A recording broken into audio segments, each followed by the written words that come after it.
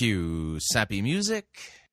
Hey there, Fighting for the Faith podcast listener. Just want to remind you at the top of the program here that Fighting for the Faith is listener-supported radio. No, the music isn't working. Kill the music. Yeah, sorry, I see other guys use sappy music. Bad idea. Remind me to talk to you after the program. Anyway, just want to remind you, Fighting for the Faith is listener-supported radio. That means we depend upon you, your generous gifts, financial contributions to keep bringing this program to you. If you don't support us financially already, visit our website, fightingforthefaith.com. Click on one of the friendly yellow buttons. Fill it all out. You know what to do. Or if you would like to do the traditional thing, you can make your check payable to Fighting for the Faith. Send that to Post Office Box 508, Fishers, Indiana, zip code 46038. Okay, now you can play your music. Yeah. Enjoy listening to the program. I enjoyed making it. I hope you enjoy listening to it. Here we go.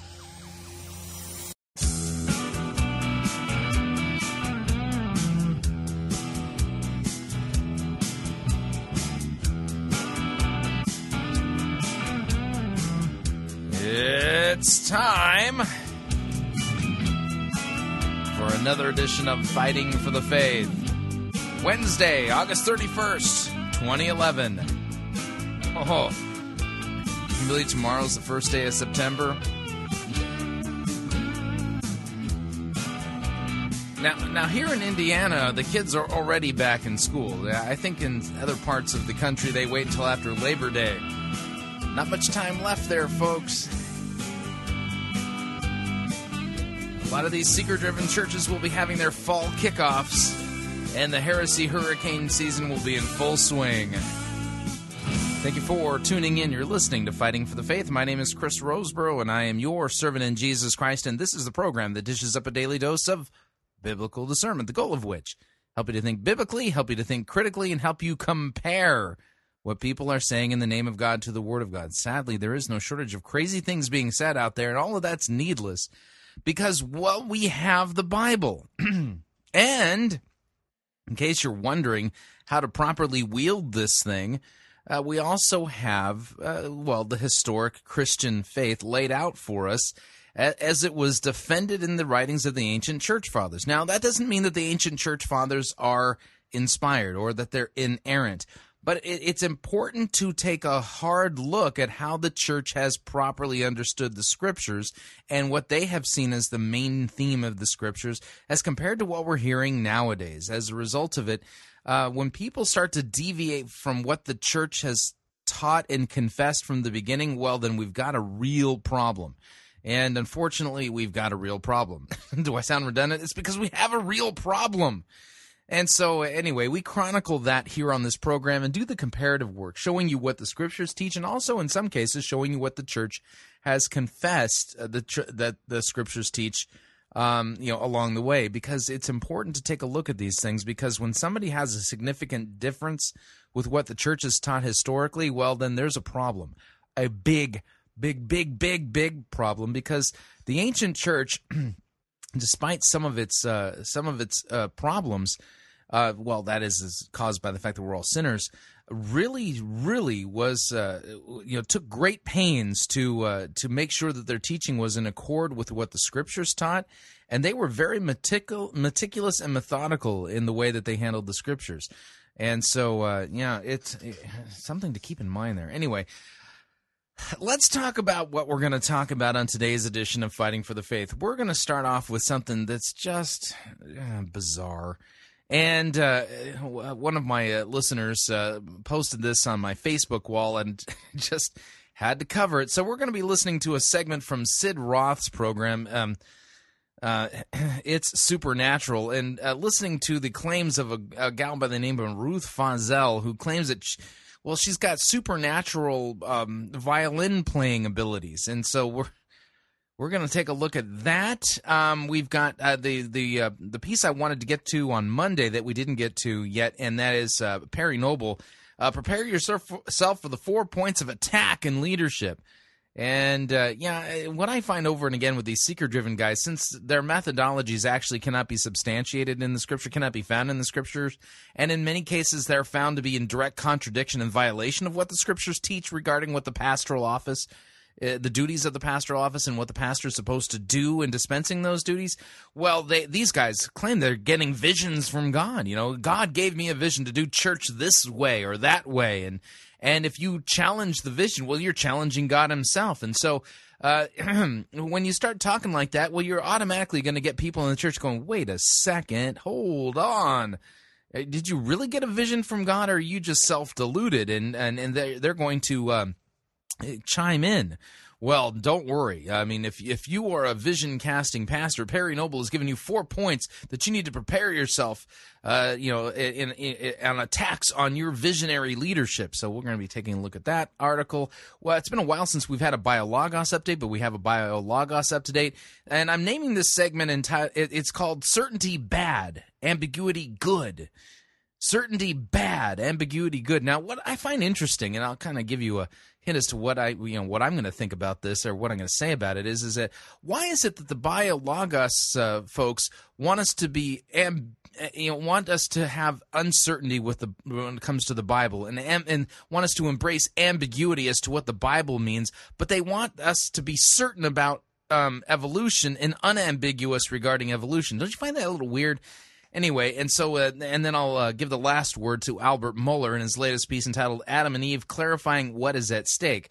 And then for our sermon, we're going to go down to Springfield, Missouri, and Tommy Sparger has started a new sermon series where he's talking about the cogent issues raised by Rob Bell's book, Love Wins, and you're going to see for yourself another example of what's happening as Rob Bell's book is being injected into the mainstream of American evangelicalism, and Tommy Sparger just is not biblically literate enough to properly address the issue. And so, that becomes painfully clear as he preaches this sermon entitled Hell's Bells, and the name of the sermon is What the Hell? Don't get mad at me for saying that. That's the name of the sermon. But anyway, so we got a lot of ground to cover today, and this first segment's crazy enough that I should play this. Warning. The following medical conditions have been known to occur while listening to Fighting for the Faith: cranial keyboard embedment syndrome, sinunasal liquid spumant disorder, steering wheel pounding clenched fist strain, continual gaping dry mouthatosis, and frustrative disbelief brain explosion. Please take proper precautions. Drinking straws, padding, and duct tape are recommended. Yes, they are. That can mean only one thing. Somebody from the Patricia King Gang is going to get some radio time here at Fighting for the Faith. And, boy, that is absolutely the case.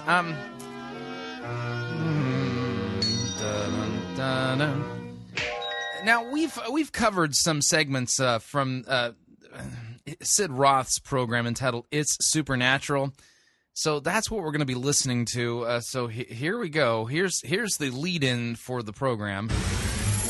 My guest was actually handed a violin bow from Jesus. Yeah, I'm not buying it already. Really? So she was handed a violin bow from Jesus himself. Okay. Now, when she plays, people are physically, emotionally, and spiritually healed. No way. All right. So that's the lead-in for the program. Let me fast forward through the through the opening segment so that we can just skip over the opening segment here. Hello, Sid Roth here. Welcome to my world, where it's naturally supernatural. You don't want to know what I'm thinking. Anyway.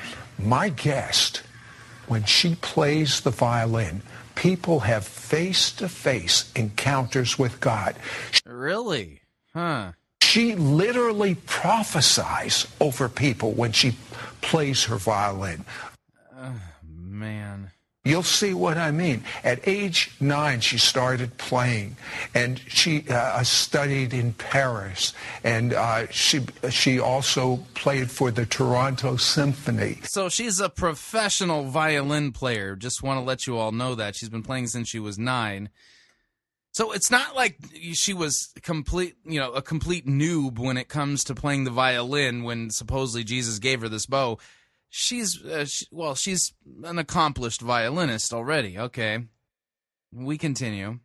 And Ruth Fazel, it seems to me a turning point in your life was when you went to the Toronto Airport Church, and there was a time in which you were presented a bow of a violin. Tell me about that. Yeah, Toronto Airport Church. That's the home of the so-called Toronto Blessing. Remember the so-called Holy Laughter Revival? Rodney Howard Brown, let it bubble up from your belly. You know, that guy. By the way, that's like ground zero for some of the worst heretics out there.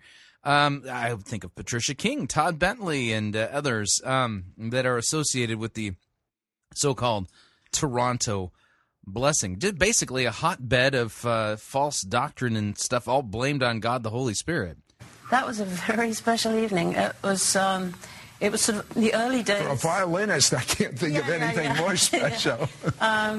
It was the early days of the renewal, and I'd been there at the meeting, and it was the end of the meeting. Now, the meetings tended to go on really long, right? Well, the ministry time went on really long, and I was right at the back of the church, and I'd been prayed for. I was out on the... she'd been prayed for is code for somebody smacked her upside the head, and she got slain in the spirit and was flat on the floor. Just kind of enjoying God's presence. And I'm laying there, and I have my eyes closed, and I felt like I saw Jesus walking towards me in the room. And he was holding something, and I'm looking and seeing what it was, and it was a bow. He was just holding it like this. And he walked. So Jesus appeared and was holding a violin bow. Oh, man. He walked up to me and he said, "Ruth, this one's for you." And I knew that he was giving me something new, but I didn't understand it. Like lots of things, I suppose, when God does something. So he was giving you something new, but you don't know what that meant. What was the point of him showing up then? But it definitely was, in amidst all of that was going on in the renewal anyway. There was so much that was new. But then a couple of years later, he explained. Yeah. That's right. A couple of years. Yeah. A couple of years later, he explained that. It's because I was unclear what that meant. So he showed up and then he explained it. Okay. I was home. It was just a regular, normal morning. I'd just taken my daughter to school. I came home, and I just felt like the Lord said to me, "Ruth, it's time for a new bow." And thinking, well, you just gave me a bow, And so anyway. So he shows up again and decides to give her another bow, a new bow. Okay. And then he said, "Reach up and take it." So I put my hands up to take this bow, and it's like I received it. It was the weight of it, like a good kind of a weight, not a bad weight, like a good weight, not a bad weight. Like the glory, the weight of the glory. Yeah, it was an anointing, it was the glory, but I think there was a responsibility. Sid Roth providing his own commentary and interpretation of this a spiritual event. So handed to you with this mantle. And did he speak to you, and what did he say? Yes, he did. He said, "Ruth, this bow is a bow of healing, righteousness, and forgiveness." A bow of healing, righteousness, and forgiveness. All the things that are supposedly attributed to Christ's cross. Why would he transfer it from the cross, something objective in history, to just the supernatural, subjective event that we can't verify one way or another? I mean, we don't know if she was suffering from low blood sugar. We don't know if she forgot to take her meds, but okay, so I'm supposed to believe that if this is really Jesus, that he's transferred over the meaning of the cross to this bow.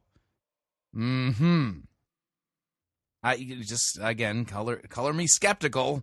Forgiveness. And like most things, when God, for me anyway, when God first speaks to me, I always have to try and figure out what's he saying. I'm kind of trying to figure that out too myself. I mean, we're both in the same morass, if you would. And I could sort of understand that because I was already seeing those kinds of things happening Right. when I was playing. Righteousness. Yeah. What's that all about? Yeah, righteousness. That's, Forgiveness. Yeah. Now I'm starting to understand those other two So you're just now starting to understand it. much better now. When we come back, you're going to find out when she plays over Holocaust survivors what happens. But What? Ruth, I'd like you to go to the music set, and I'd like you to. You see, she plays spontaneous music. Oh, yeah, it's like, so she plays in tongues. Okay. She's going to play a selection called Dawn. Okay, so here's an example of Ruth Fazel's spontaneous spiritual violin playing that is capable of healing righteousness and forgiveness. Okay, here we go.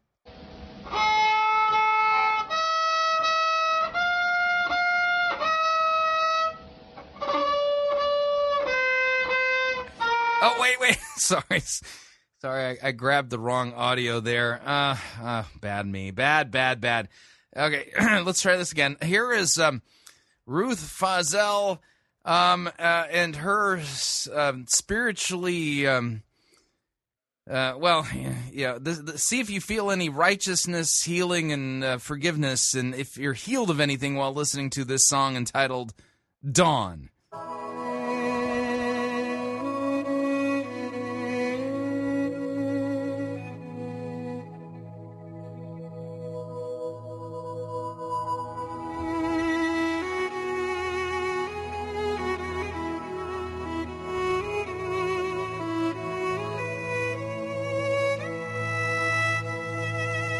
I feel like I'm listening to the New Age station.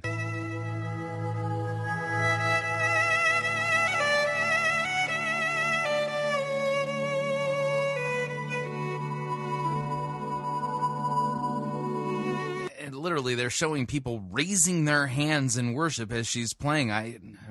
I'm not feeling nothing. You know that whole story about the golden bow? You know, it reminds me of a song I once heard.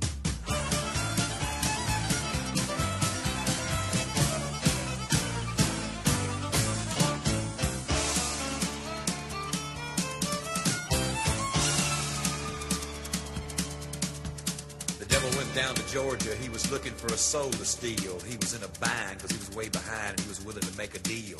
When he came across this young man sawing on a fiddle and playing it hot, and the devil jumped up on a hickory stump and said, "Boy, let me tell you what. I guess you didn't know it, but I'm a fiddle player too. And if you'd care to take a dare, I'll make a bet with you. Now, you played pretty good fiddle, boy, but give the devil his due. I bet a fiddle of gold against your soul because I think I'm better than you." See, fiddle of gold. Yeah, I just, weird. The boy said, "My name's Johnny, and it might be a sin, but I'll take your bet and you're going to regret because I'm the best there's ever been. Johnny, rosin up your bow and playing fiddle hard, cause hell's broke loose in Georgia and the devil dealing cards. And if you win, you get this shiny fiddle made of gold, but if you lose, the devil gets your soul."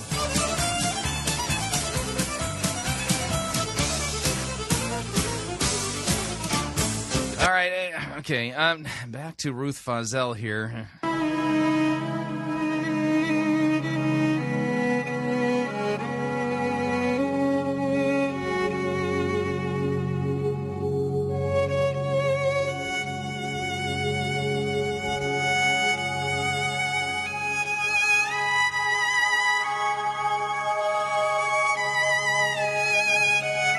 I think I figured out what this violin music heals. If you're suffering from insomnia, this will heal you right up.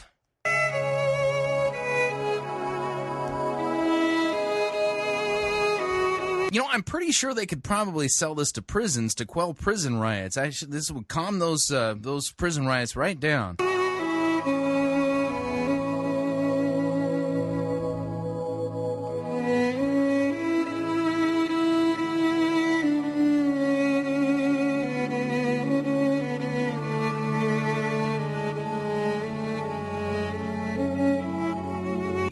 I got a couple of folks who know something about violin music who talked to me on Facebook today. They said, her technique isn't bad.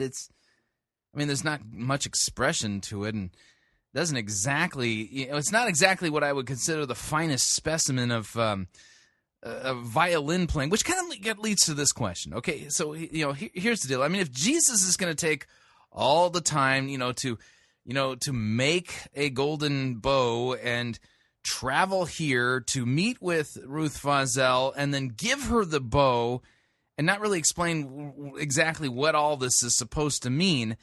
Don't you think that if he's really going to give her some, spiritual violin playing chops, that her playing would at least rise to the level of, like Itzhak Perlman? Yeah, here's some samples of Itzhak Perlman playing. We'll just put these alongside of Ruth Fazel, and let's see if we can figure out, really who's the more divine player, if you would.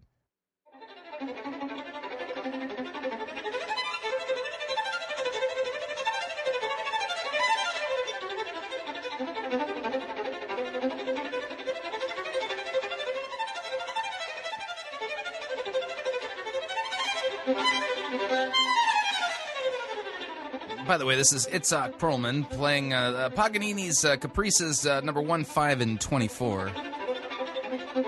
Recorded in 1972, by the way.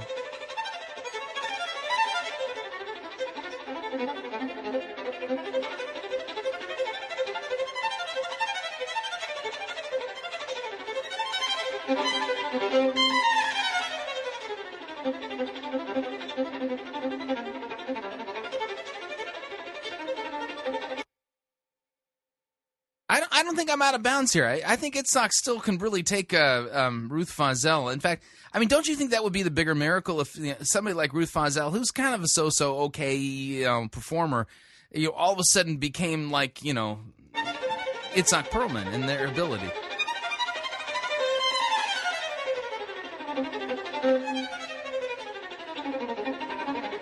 All right, back to, here's Ruth Fazel again. Here we go.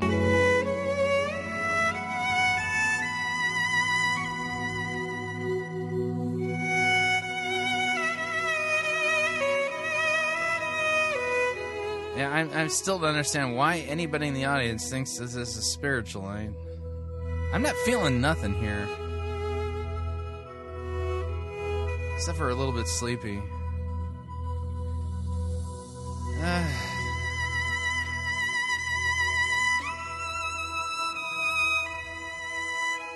Yeah, apparently this is supernatural stuff here. Are you feeling it?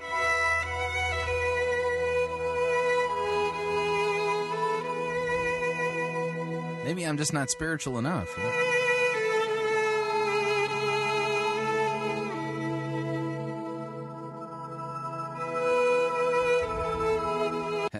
Hang on a second here. I need something. The devil opened up his case and he said, "I'll start this show." And fire flew from his fingertips as he rosined up his bow.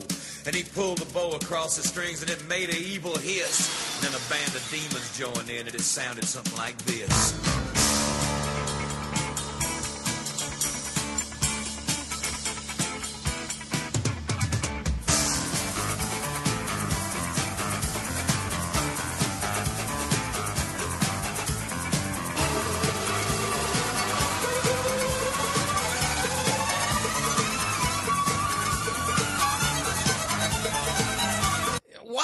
The demons can play a better fiddle than Ruth Fazel. I don't understand. I thought Jesus really gave her a supernatural gift here.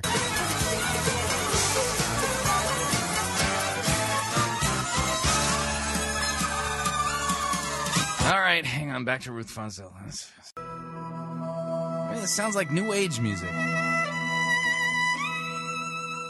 What exactly makes us Christian again? We'll be right back to Oh boy. It's Supernatural. Wait till you hear this commercial. When Ruth Fazel plays her violin and worships, the atmosphere of heaven fills the room. Oh, brother. Oh no, I'm going to have to make another Marty Python out of this. Okay, so When she plays and worships, the atmosphere of heaven fills the room. Great. Let's find out what the practical applications of this heavenly worship is. Here we go.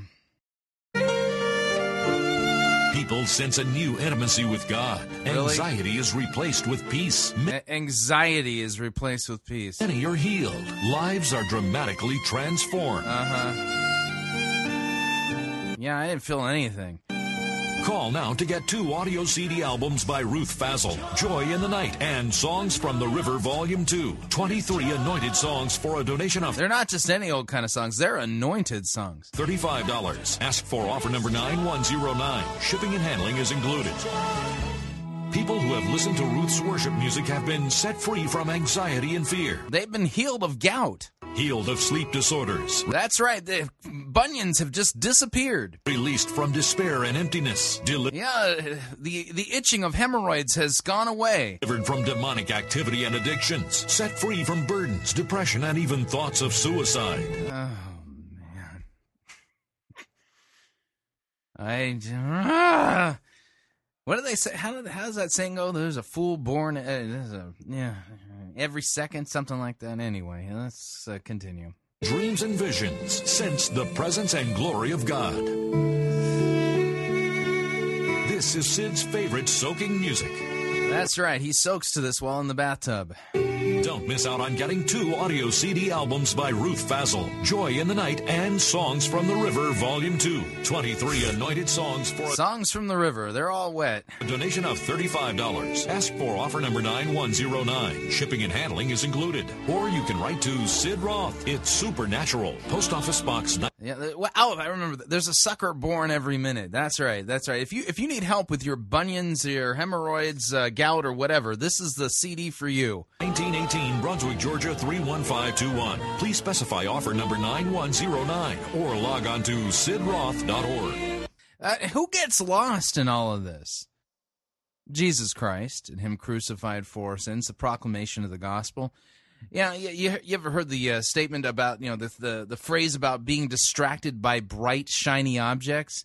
Yeah, that is exactly what's going on here. We're being distracted away from Christ and Him crucified for our sins. And for what? Utter and complete silliness. I mean, this isn't biblical stuff. This isn't pointing us to Christ. This isn't sound biblical doctrine. These are people just talking about their experiences. And this idea of supernatural violin playing, well, I heard that from the Charlie Daniels Band when I was a kid. When the devil finished, Johnny said, well, you're pretty good, old son, but sit down in that chair right there and let me show you how it's done. Fire on the mountain, run, boys, run. The devil's in the house of the rising sun. Chicken in the bread pan, picking out dough. Granny does your dog bite, no child knows.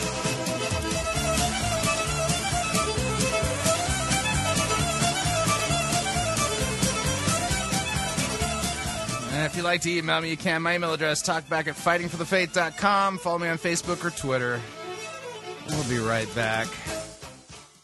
Sissy-oprified religiosity won't save you. You're listening to Fighting for the Faith. It's Monty Python's Flying Circus Church.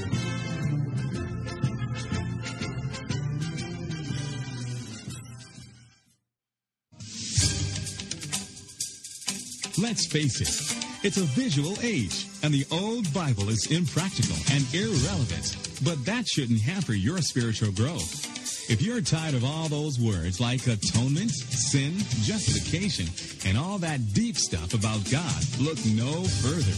Announcing The Massage, a new Bible version that puts you and your personal needs central. Written in a style familiar to readers of the National Enquirer, The Massage concentrates on making you feel good rather than filling your head with all those doctrines that clutter the older Bibles and disrupt unity. So if you've lost that loving feeling, pick up your copy of The Massage today. It's available at your local Jesus and Me stores and at airport terminals worldwide.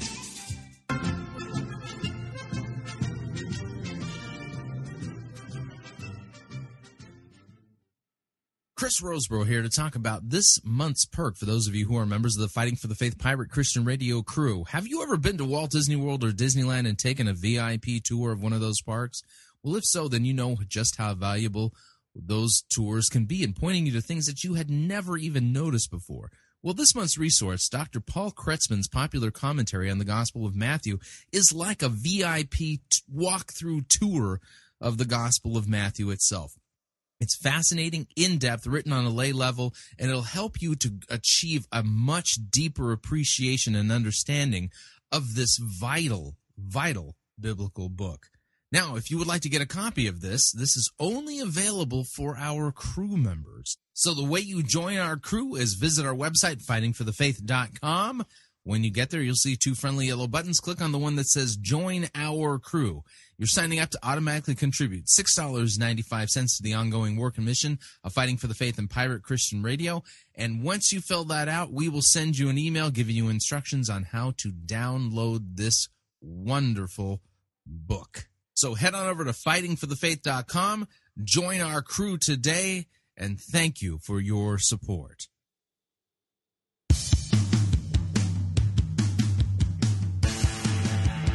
All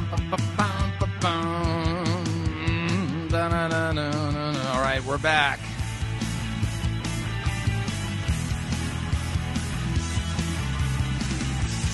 Warning, people claiming to receive supernatural violin-playing powers from God or from Jesus probably haven't. Just a reminder, Fighting for the Faith is listener-supported radio. That means we depend upon you, your generous gifts, financial contributions, in order to continue to bring Fighting for the Faith to you and to the world, and you can partner with us financially by visiting our website, fightingforthefaith.com. When you get there, you'll see two friendly yellow buttons. One says Donate, the other says Join Our Crew. When you join our crew, you're signing up to automatically contribute $6.95 on a monthly basis to the ongoing work and mission of Fighting for the Faith and Pirate Christian Radio. Of course, if you'd like to specify the amount that you would like to contribute, you could do so by clicking on the Donate button, or you can make your gift payable to Fighting for the Faith and send it to Post Office Box 508, Fishers, Indiana, zip code 46038. Oh, it really doesn't matter what I do, as long as I do it with a flair. That's right. It means it's time for a Perry Noble update. It's been a while since we've had an update on Perry Noble. You know, they're doing everything they can to pack them in over there at New Spring in Anderson, South Carolina. Yeah, they're doing a sex sermon series. So brave of them. But that's not what we're going to talk about today. And it really doesn't matter what I say, as long as I say it with a flair. As I rattle off a ready stock of gibberish and poppycock, and fix you with my best hypnotic stare. With my moans and groans and soporific tones, they have cheered me everywhere. For it really doesn't matter what I say, I sell it when I tell it with a C. All right, yeah, I enjoy our Perry Noble update music from the movie Bedknobs and Broomsticks. Anyway, this is the headline of this reads, "Prepare yourself for the 4 points of attack in leadership." Yeah, that's right, and you know it's got missiles. This is from SermonCentral.com, and this was published just a couple of days ago on August 29th, 2011. Written by Perry Noble. Prepare yourself for the 4 points of attack in leadership. It's kind of weird. Correct me if I'm wrong here, but isn't the job of a pastor to serve, not rule?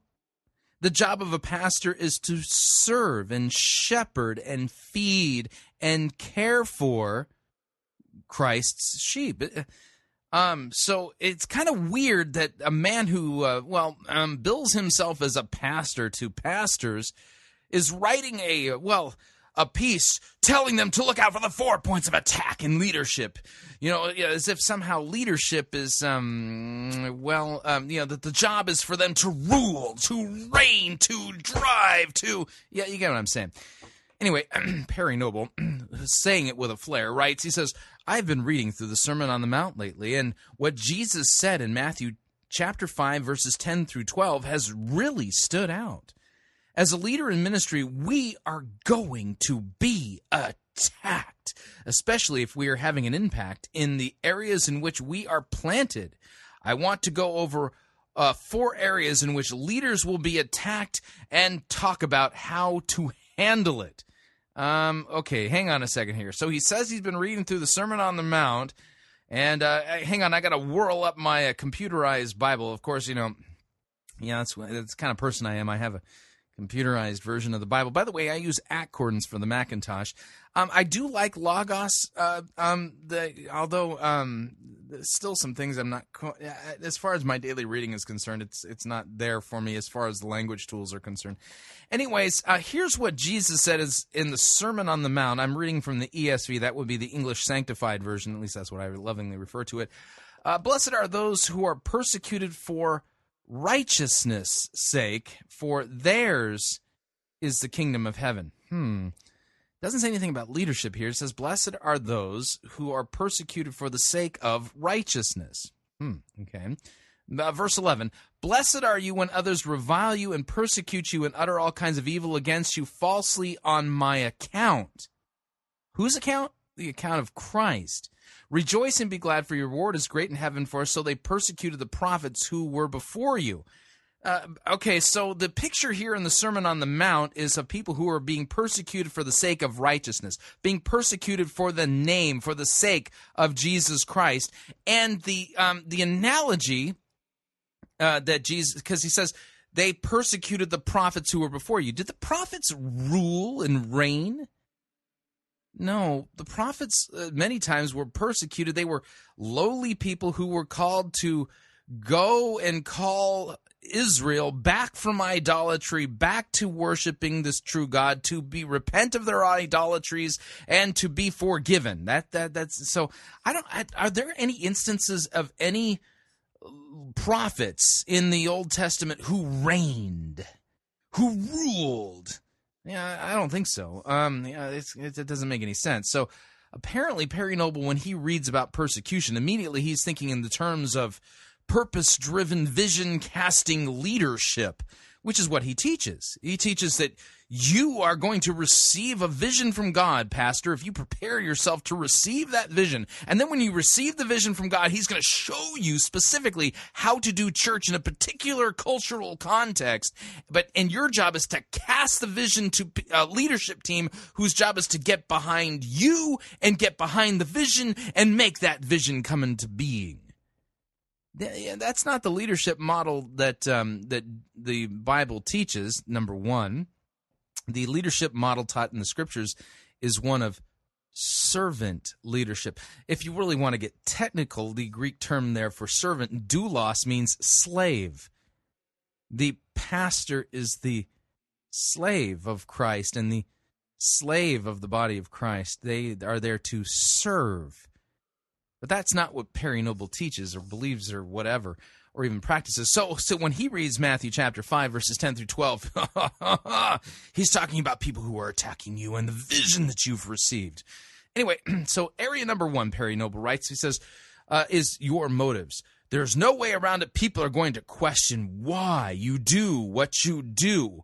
And the more success you see in ministry, the more people will question your motives.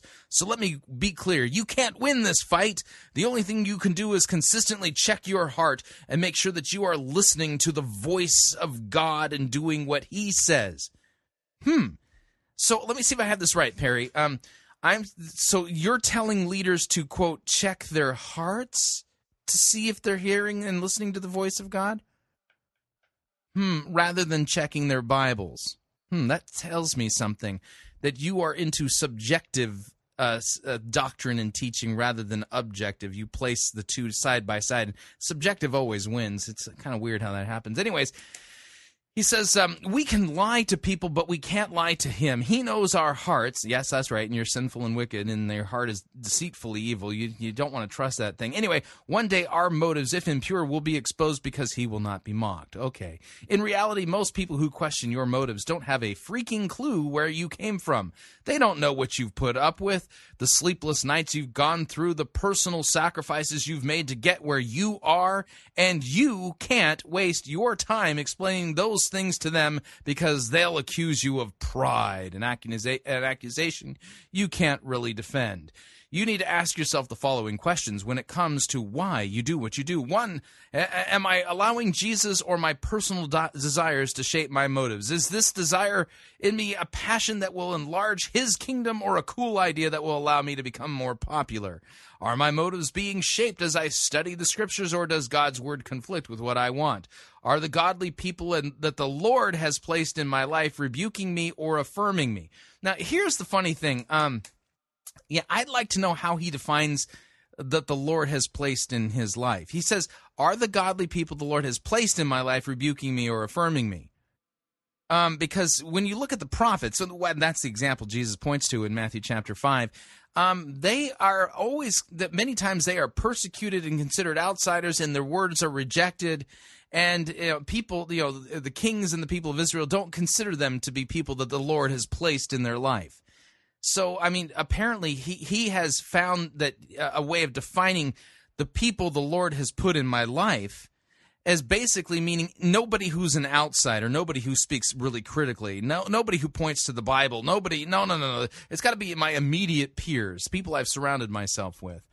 And just something I've noticed about Perry Noble. Anyway, he says, am I doing what I do because I love Jesus and people, or because I love myself and see all of the personal gain I can achieve from this? Am I doing this for attention from others or affirmation from my Heavenly Father? Okay, so number 2, this is a telling one, by the way. The area where you're going to get attacked as a leader is in your doctrine. Number 2, most people who come into your church will say they want you to teach them from the Bible, but often what they really mean is that they want you to teach from the way they see the Bible and from the translation they prefer as well. So we are told in Scripture to watch our life and our doctrine closely. Yes, that's 1 Timothy chapter 4:16. We are told that teachers will be judged more strictly. Yep, that's James chapter 3, verse 1. And God takes his word seriously, and so should we. Revelation chapter 22, 18 through 19. Yes, however, we cannot teach another person's theological convictions as our own. Now, did you catch that, by the way? We cannot teach another person's theological convictions as our own? We must study the Scriptures, seek wise counsel, pray, read, and then own what we teach. Yeah, no, the goal of sound doctrine is to teach what the Scriptures teach. Period. Which means you might have to wrestle and debate regarding how a text is to be understood. But, yeah, it's not my theology, it's not my doctrine, it's not your doctrine, it's Christ's doctrine and what his word teaches. Yeah, we as Christians ought to strive to have no peculiar doctrine of our own. Instead, only that doctrine which the Scriptures truly teach and that the church has confessed from the beginning. If it's new, I'm going to tell you, 99.999999999% of the time it's untrue. So, yeah, it's weird because, again, Perry here is kind of appealing to some kind of a subjective thing. Anyway, it just doesn't surprise me, though. Understand that when we do this, we are going to be people who disagree with there are going to be people who disagree with what we teach. This is okay as long as we know that we are making every effort to be as theologically sound as we can. And we've got to understand as well that godly men and women who really love Jesus have been on both sides of most major theological arguments. So apparently the truth doesn't matter as long as you try hard. See, when it comes to theology, God basically doesn't care what conclusions you've come to as long as you've put in a lot of effort. That's how I read this. Anyway, one of the things I often tell people at New Spring Church is that I will not lead them astray when it comes to theology or food. We take doctrine seriously. Every message we prepare takes hours to shape, and then I gather godly men and women around me who diligently search the Scriptures and hold me accountable on the doctrine that is being taught. I wonder if that's a new thing. Anyways, we've had some very lively theological conversations in these meetings. We've got to take what we teach people seriously, along with the understanding that no matter how much time we put into the message, there will always be people who disagree with what we say. But when people do question us, it gives us a chance to either know what we believe or go back and research to see if our convictions are owned by us or if they're just a cool concept. Number 3, your leadership style. By the way, you don't get to pick a leadership style. That's picked for you by the Bible, and the seeker-driven, purpose-driven leadership model style, that's not taught in the Scriptures. In fact, it's the exact opposite. Just want to let you know that, Perry. But at number 3, your leadership style. He says, I'm a student of growing churches. I don't care what denomination they are, where they are located, or what architecture looks like. If people are being reached for the kingdom, I want to see what's going on. I've crawled on a lot of planes and made tons of phone calls, and the one thing I've discovered is that hardly any of these churches are similar in leadership styles. Now, let me be very clear. Godly leadership is essential for a church to have a kingdom impact. Look at what happened to the nation of Israel in the book of Judges when they didn't have godly leadership. But I believe each church must wrestle with the Scriptures and personalities that are present and allow the Lord to show them the best way to structure for maximum effectiveness.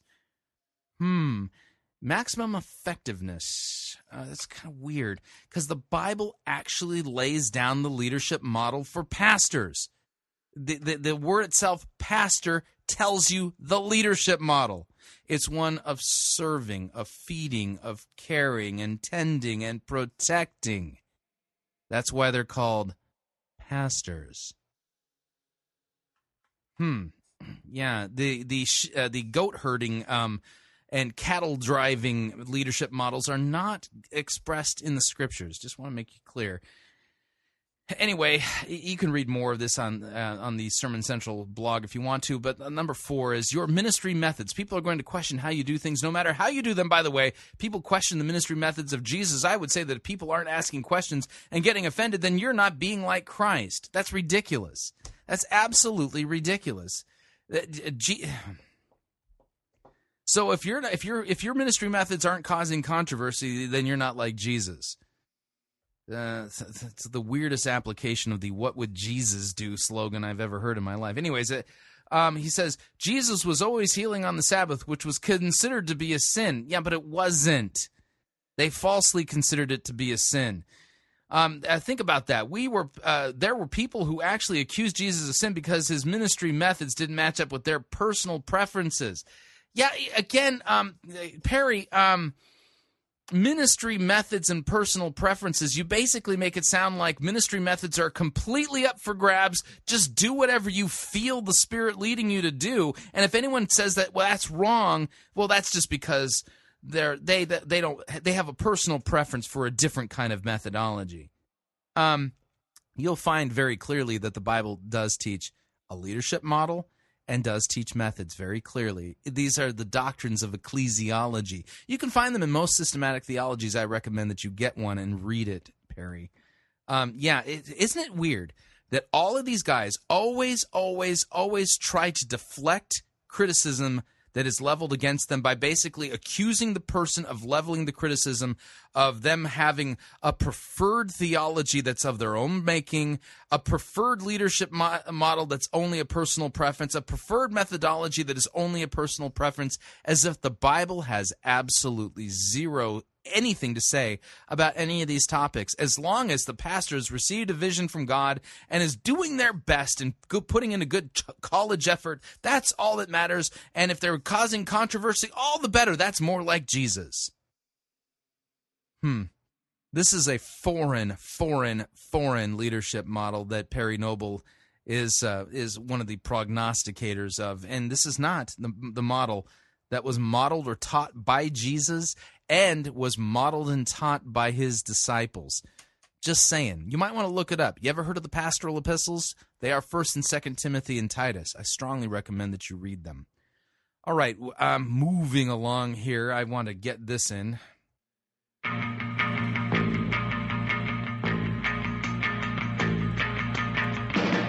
Oh, she loves the monkeys, Uncle, yeah. She loves the monkeys, Uncle, whoa, whoa. She loves the monkeys, Uncle. And the monkeys, Uncle, they for me. Well, I don't care what the whole world thinks. She loves the monkeys, Uncle. Call us a couple of missing links. She loves the monkeys, Uncle. Love all his monkey shines. Every day is Valentine's. I love the monkeys, Uncle, and the monkeys, Uncle, they for me. They for me. don't. All right, yeah, that can mean only one thing. It's going to be a BioLogos update. It's been a while since we've done a BioLogos update. If you're not familiar with the BioLogos Forum, these are a group of neoliberals that are basically trying desperately to meld Christianity to evolutionary theory. Basically saying, listen, just chuck these pieces of the Bible, reinterpret them so that we can embrace evolutionary theory and Christianity, because those Christianity is being mocked and not believed by people because we believe that God created the world in 6 literal days. And don't you know that's embarrassing. And so you just need to stop believing the Bible and taking it so literally. There wasn't a historical Adam and Eve. No. That's just a metaphor. God didn't really create the world in 6 days. That's just a metaphor. And don't you understand, the Genesis story is just a poem anyway. It's not trying to explain origins or anything like that. No, we can all be happy and get along together, and then we won't have our scientific friends making fun of us and telling us that we're a bunch of backwoods, toothless hicks. Yeah, that's that's really, I think, what's going on here. But anyway, BioLogos, from today's blog, they have a new video. The blog heading reads, "A Leap of Truth Requiring Certainty." And so I've named the segment Certainty Bad, Ambiguity Good. And here's the video that the BioLogos Forum put up, basically trying to convince people of faith that, stop looking for certainty and embrace ambiguity. Certainty bad, ambiguity good. Why? Because if you're ambiguous, there's ambiguity about what the Bible means, then we can park evolutionary theory right into the middle of our so-called Christian faith, and then we can stop having the Bible get in the way of this of us embracing evolutionary theory. Yeah, listen in. In our contemporary society, people want black and white answers. They want absolute certainty about things. And fundamentalism, whether it's... by the way, that's the Reverend Dr. John Polkinghorne. He's a physicist. The fundamentalism of atheism or the fundamentalism of creationism does offer you the prospect, I think it's a false prospect, of certainty on those terms. And you don't handle ambiguity very well. Yeah, you need crystal clarity on things. That invites a This is Dr. Peter Enns, an Old Testament scholar. Hyper-literalist mentality that I think has been sort of a partner of Protestant Christianity, particularly in the West and America. Do we believe? Yes. So now they're playing a movie from a black and white film that basically shows that evil certainty people, and this evil preacher who's mind-numbingly taking over and manipulating poor, hapless souls into believing the Bible's to be taken literally. Do we believe the Word? Yes. Do we believe the truth of the Word? Yes. Do we curse the man who denies the Word? Yes. The impulse to try to reduce the Scripture to a single meaning comes out of a discomfort. By the way, that's Rabbi Steve Cohen. The impulse to reduce the Bible down to a single meaning. So, I mean, what's the opposite here? That rather than you don't want to reduce the Bible, do you? Oh, well, no, I don't want to reduce the Bible. I would hate to do that. Well, you're reducing it when you're trying to reduce it down to a single meaning. No. You want to embrace a more ambiguous hermeneutic when it comes to the Bible, so that one passage could have 100 different meanings. It could be like silly putty or Play-Doh. You go out and you grab a piece of Play-Doh, and if you want, you can turn it into Mickey Mouse. And see, da-da! And if you want to, you can turn it into Donald Duck, da-da! Or you can mold it into a wax nose and bend it this way or that way. Or you can turn it into Vercingetorix, Here's a question I have. Why is it that the folks at BioLogos have so much certainty regarding evolutionary theory, and they don't practice what they preach, and instead embrace ambiguity when it comes to evolutionary theory? Why is it that the Bible has to be reinterpreted in such an ambiguous way that it can mean whatever, but evolutionary theory can only have one reductionistic, simplistic understanding of it? Just a question. And why is it that the BioLogos Forum is now quoting Rabbi Steve Cohen? With complexity. Boiling complexity down to something simple that we can hang on to. We, by default, I think, do this unconsciously. We can't just have everything being chaotic and complex. We have to kind of generalize and bring things down. And I think sometimes what we fail... This is Dr. Carrie Fulcher, a biologist. ...to recognize is that we've done that. We've generalized from the complex to get something that we can then kind of hold on to. And we think that that is an absolute. It's that way. It has to be that way. Now, you're an absolutist when it comes to evolution, right? Recognizing that we've generalized to bring it down to that way. We want this sense of coherence where Here comes Peter Enns again. Our lives make some sense, and we're all after that in different kinds of ways. And we use our faith sometimes to make those things happen. It leads to the assumptions that everyone thinks this way. And there are these simple answers to things. And we've always thought this way. And any thought that might move away or question some of those things, we can tag it as liberal or tag it as atheistic. It kind of sets up a culture of warfare, if you will. That sort of fundamentalism is a very... Oh, no, a culture of warfare. We wouldn't want that. Isn't it weird that the Bible actually teaches that we are in a war and talks about our adversary, the devil, and talks about the weapons of our warfare? Hang on a second here. I'm going to look something up in my computerized Bible, and I want to tell it to search in the New Testament. Specifically, here it is, 2 Corinthians chapter 10. If you have your Bible, 2 Corinthians chapter 10. Notice that this guy was certain, absolutely certain. He wasn't ambiguous at all. He was certain that warfare, right, wrong, good, evil, that kind of thinking, he was certain that that's bad. Here's what the Apostle Paul writes in 2 Corinthians chapter 10. For the weapons of our warfare are not of the flesh, but have divine power to destroy strongholds. We destroy arguments and every lofty opinion raised against the knowledge of God, and take every thought captive to obey Christ, being ready to punish every disobedience when your obedience is complete. The weapons of our warfare. Now, he was not ambiguous. He was absolutely certain that it's a bad thing to have a warfare mentality. Yet the Bible teaches a warfare mentality. Ephesians chapter 6:11. Put on the whole armor of God so that you may be able to stand against the schemes of the devil. Weird that the Bible teaches. My problem is I'm reducing the Bible down. Oh, see, I need to not be so certain and embrace ambiguity and complexity, so that this passage here in 2 Corinthians chapter 10 that talks about the weapons of our warfare, that really what that means, the weapons of our warfare, that's not really talking about real warfare. That's a metaphor for hug. So the arms of our hugs are not of the flesh, but have divine power.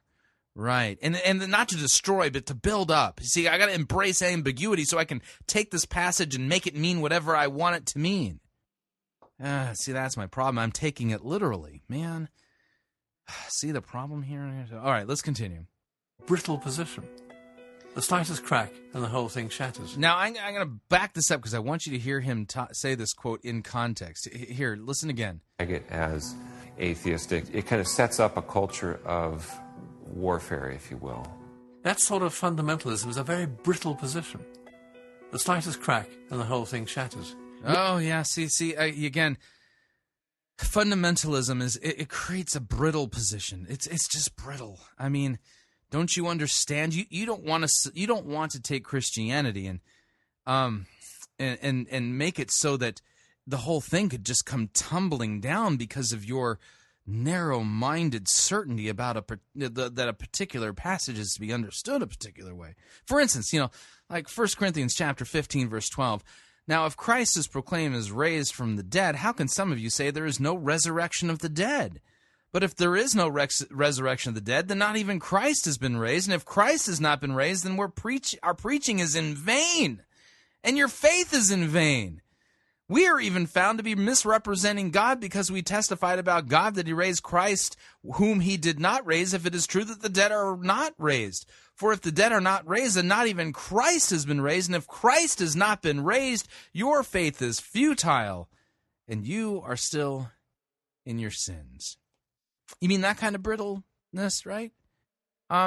So brittle that if Christ hasn't literally bodily raised from the dead, then Christianity is a lie? Seems that the truth is really that brittle, don't you think? Because here the Apostle Paul is making it clear that if Christ isn't raised, then our teaching is in vain, and your faith is futile, and you're still in your sins. And Christianity is worthless. It's phony. It's false. It's a fraud. It's not true. Seems to me that the Bible actually teaches this brittle position. And rather than rejecting it as a weakness, that's actually one of Christianity's strengths. Produce the body of Christ, and you've overturned all of Christianity. And you say, well, that makes Christianity brittle and fragile. Yeah, sure does. See, the truth is that way, isn't it? Really what happens is people have fear. They're afraid that if they let go of this really tight way of looking at things, then the only alternative is going to be irrationality and lack of control. Well, that's not true. I think actually you can let go of this really tight hold and step forward into richer things and think about things that... Okay, then why don't you let go of your tight hold of your certainty regarding evolution so that you can, embrace the richer things of ambiguity regarding origins? The alternative isn't just quicksand where you disappear. The Christian gospel does want to give us a sense of confidence in the truth, and that is a very legitimate yearning and desire. But the earliest Christian writers have always linked that with the death and the resurrection of Jesus Christ, which is ultimately a faith statement. No, actually, the death and resurrection of Christ is not a faith statement. That is a statement of historical fact. And you don't have to be a Christian to affirm that Jesus Christ died and rose again on the third day. That in fact, just basically saying you believe that Jesus Christ died and rose again doesn't make you a Christian. It's that he died and rose again for you, for the forgiveness of your sins and for your justification. That's faith. The fact that Jesus died and rose again, that's not a faith statement. That is a statement of historical fact. No faith necessary. We continue. Which is ultimately a faith statement. It is a truth which is bound to belief, to believing that Jesus rose from the dead, rather than from a scientific description of a certain reality that we can objectify. Then that becomes not a matter of faith and commitment in truth, but... Wait a second. How do you objectify any statement of history? How do you objectify any statement of history? How, for instance, do you know with certainty that John Wilkes Booth assassinated Abraham Lincoln? How do you know this? How do you objectify it? By the way, science...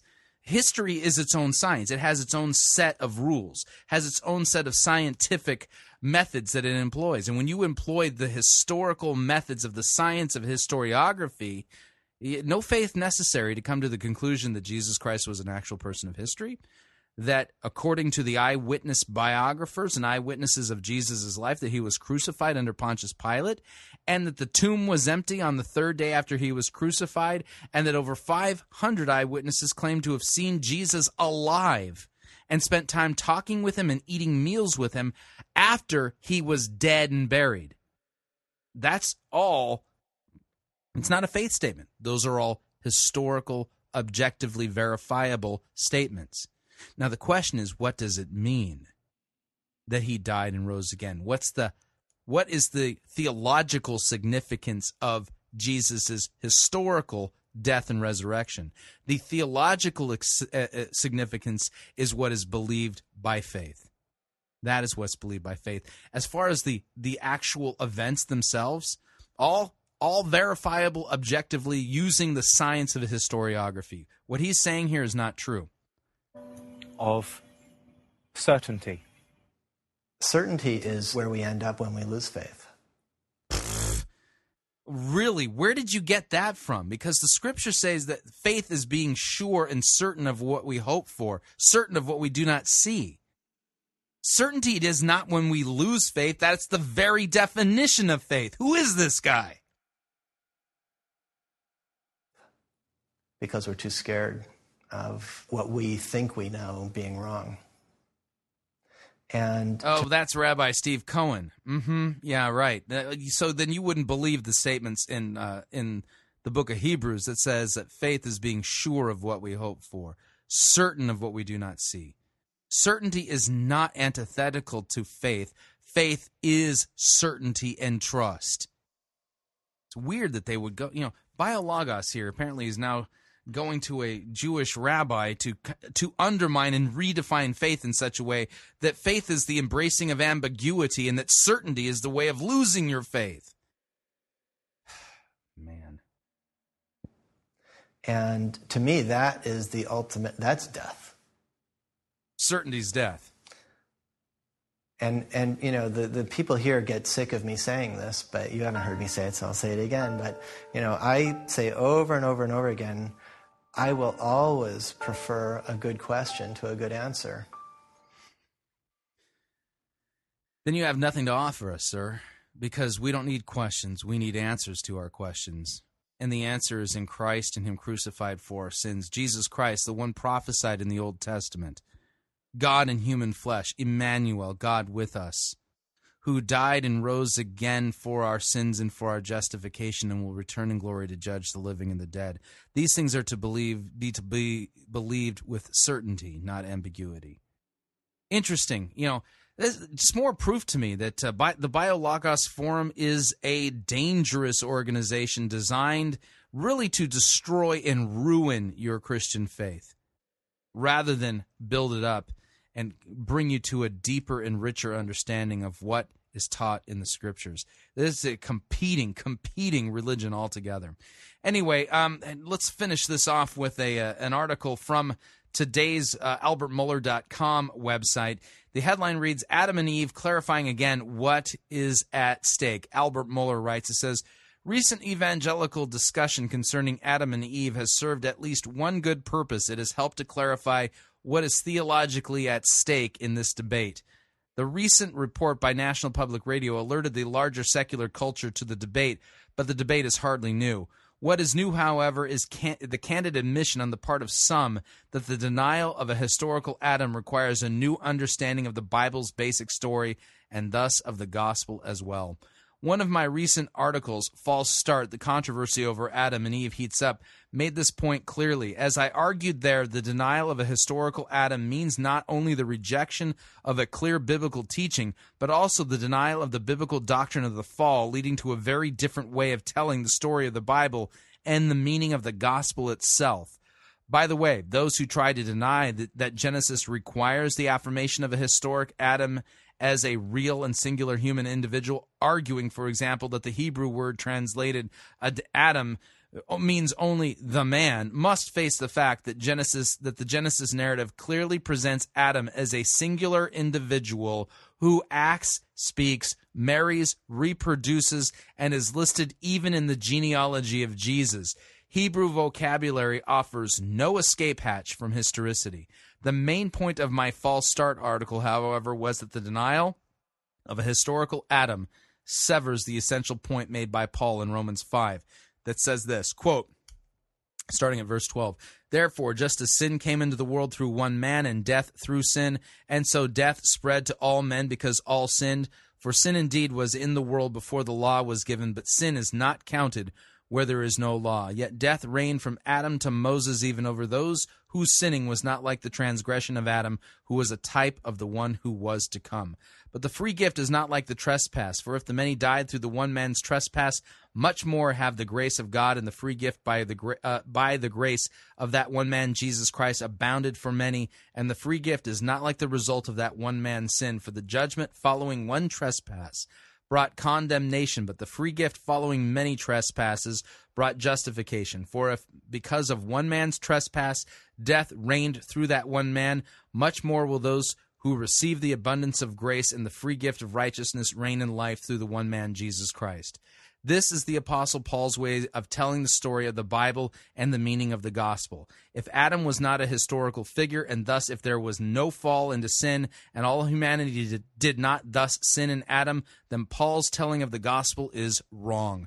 Furthermore, Paul was simply mistaken to believe that Adam had been a real human being. Thus, the denial of a historical Adam means that we would have to tell the Bible's story in a very different way than the church has told it for centuries, as the Bible has been read, taught, preached, and believed. If there is no historical Adam, then the Bible's meta-narrative is not creation, fall, redemption, new creation, but something very different. To his credit, Brian McLaren affirms this very truth and agrees that the denial of Adam's historicity requires a new way of telling the biblical story. But, and this is the essential point, he thinks this would be a very good thing. Responding to my article, McLaren wrote this: I firmly agree in an ironic sort of way with the good Dr. Muller. I think the conventional Constantinian understanding of the gospel meta-narrative and the Bible storyline is wrong, misguided, and dangerous. We do, in fact, need an entirely new understanding, new, that is, compared to the status quo, but actually more ancient and primary than the conventional approach. In the process, we'd better learn what a meta-narrative actually is and realize that it's not actually a great label to apply to the gospel. The Bible's storyline is much better. That's what I've been writing and speaking about for the last decade, and hope to keep advocating for and contributing to the next. Indeed, McLaren has been writing about and calling for just such a theological revolution. In his 2010 book, A New Kind of Christianity, McLaren explicitly denies that the Bible reveals Adam as a historical figure. He also denies that we should believe in a fall into sin that leads to a divine verdict against sinful humanity. In his words, speaking of the Genesis accounts, quote, "It is patently obvious to me that these stories aren't intended to be taken literally, although it didn't used to be so obvious, and I know it won't be so now for many of my readers. It is also powerfully clear to me that these non-literal stories are still to be taken seriously and mined for their rich meaning, because they instill some time-tested, multi-layered wisdom, though deep mythic language about our world came to be what it has become." Writing about Genesis 3, McLaren states, "In this world there is not one isolated moment of ontological shift from state to story. It's all story from beginning to end, and likely before and after as well. God doesn't respond to a loss of perfect status with a furious promise of eternal condemnation, damnation, and destruction. God doesn't pronounce the perfect state ruined and the planet destined for genocide. The experiment is not a failure." A similar point was made by the writer known as RJS at Jesus Creed, the blog of the New Testament scholar Scott McKnight. RJS rejected my claim that a right understanding of Adam is necessary for a correct understanding of Christ and his atonement. Quote, "I reject categorically the notion that having the right view of Adam or any specific view of Adam is a requirement for having the right view of Christ and his redeeming work in the world," she wrote. She is certainly right to argue that our understanding of creation is inherently and irreducibly Christological, based in texts such as John 1 and Colossians 1. Nevertheless, this does not reduce in any way the importance of the Bible's affirmation of Adam as a historical figure and the fall as a historical event. Yet she also writes this: "Frankly, I don't think that the incarnation is a solution to a problem created by our original forefathers, whether two unique individuals created from the dust or a community who evolved into humans. I think the incarnation was part of God's plan from the beginning." This is just stunning. The Old Testament clearly promises the coming of the one who will save his people from their sins. The incarnation is impossible for us to understand in biblical terms without the central affirmation that Christ came to redeem his people from sin. As Paul writes in Galatians 4, verses 4 through 5, "But when the fullness of time had come, God sent forth his Son, born of a woman, born under the law, to redeem those who were under the law, so that we might receive adoption as sons."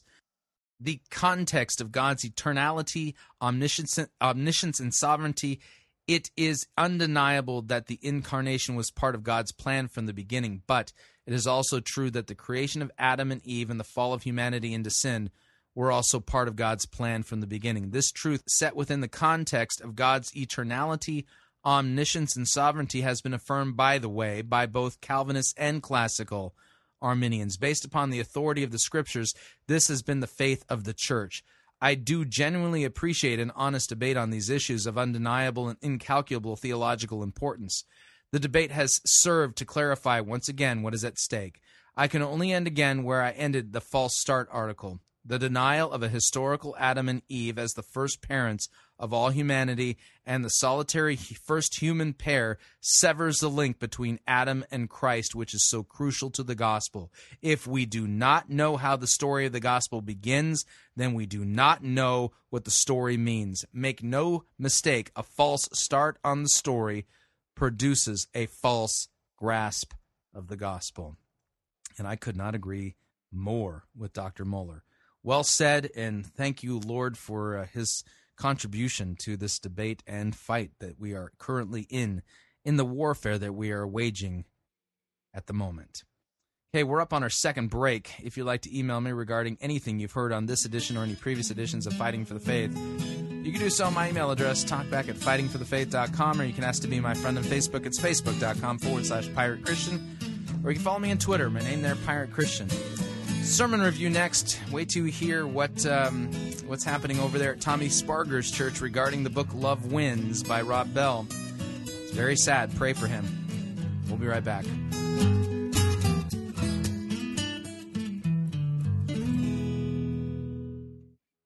We don't need to rethink Christianity. We need to rediscover it.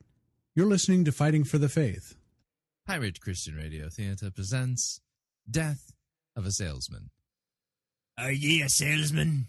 Why, yes, I am. Can I interest you in some...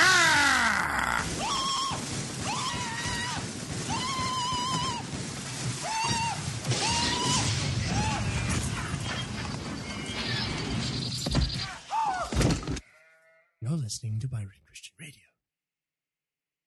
Chris Roseborough here to talk about this month's perk for those of you who are members of the Fighting for the Faith Pirate Christian Radio crew. Have you ever been to Walt Disney World or Disneyland and taken a VIP tour of one of those parks? Well, if so, then you know just how valuable those tours can be in pointing you to things that you had never even noticed before.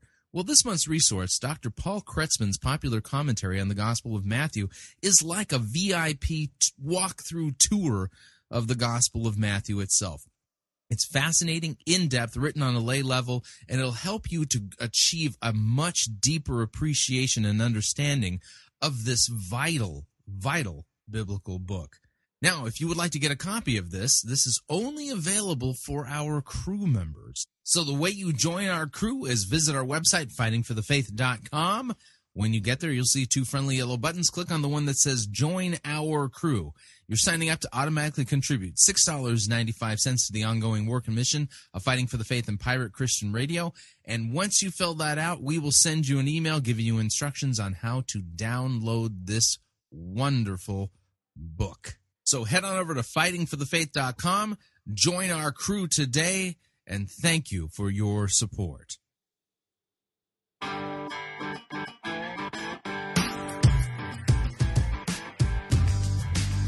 Okay, we're back. Hour number 2 of Fighting for the Faith.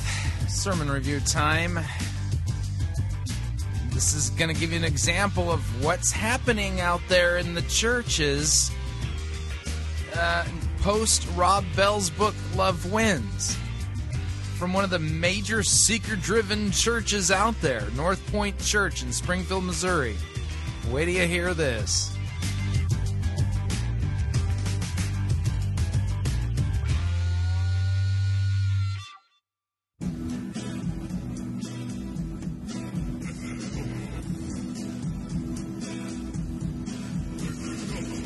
The good, the bad, the ugly. We review it all here at Fighting for the Faith. We're an equal opportunity sermon reviewing service. Today's sermon comes to us via North Point Church, Springfield, Missouri. Tommy Sparger presiding. Now, the last sermon we reviewed of his was the Jaws sermon. Oh, what a miserable thing that was. It was close to reviewing his sermon on E.T. The music video that went out with that sermon was just absurd. But anyway, today's sermon is entitled, Hell's Bells, What the Hell? That's what the name of the sermon is. You got a problem with it, take it up with Tommy Sparger. He's the one who came up with the sermon title. So we're going to find out what happens when a biblically illiterate, seeker-driven, vision-casting pastor reads Rob Bell's book. Does the seeker-driven, purpose-driven, biblically illiterate, vision-casting pastor take notice and go, wait a second, that's not what the Bible teaches? And stand up and defend and boldly proclaim the historic Christian faith with its doctrine regarding eternal punishment? Well, that's what you expect from Tommy Sparger. Well, you're probably going to be very disappointed. All right, let me kill the music. So without any further ado, here's Tommy Sparger and Hell's Bells, what the hell? Here we go.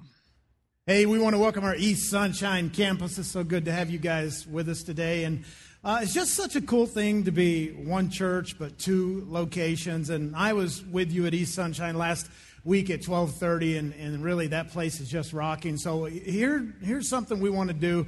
The Norton campus wants to join you in East Sunshine all at the same time. We're going to give you guys a big giant round of applause, but it's got to be sort of self-serving, and you have to clap for yourselves at the same time. So it's not the most humble thing, but just kind of get past it and pray for forgiveness later, whatever you need to do. But here we go on the count of three. Let's give it up for East Sunshine. 1, 2, 3.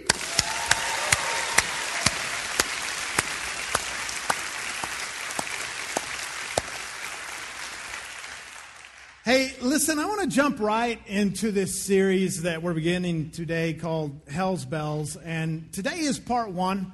It's an introduction, and really when it comes to this subject of hell, we're just kind of scratching the surface today. And really we're going to do our best to answer some questions for the next few weeks and ask some questions and kind of go on a journey. And sometimes there's going to be unresolved tension. But one thing that I would ask you to do is commit to coming for the entire series before you draw complete conclusions. So before you conclude, I'm a complete heretic. I mean, that's fine if you do. I mean, it doesn't hurt my feelings a whole lot. I'm getting used to it. But at least give me 2 or 3 weeks. Doesn't hurt his feelings. He's getting used to being called a heretic.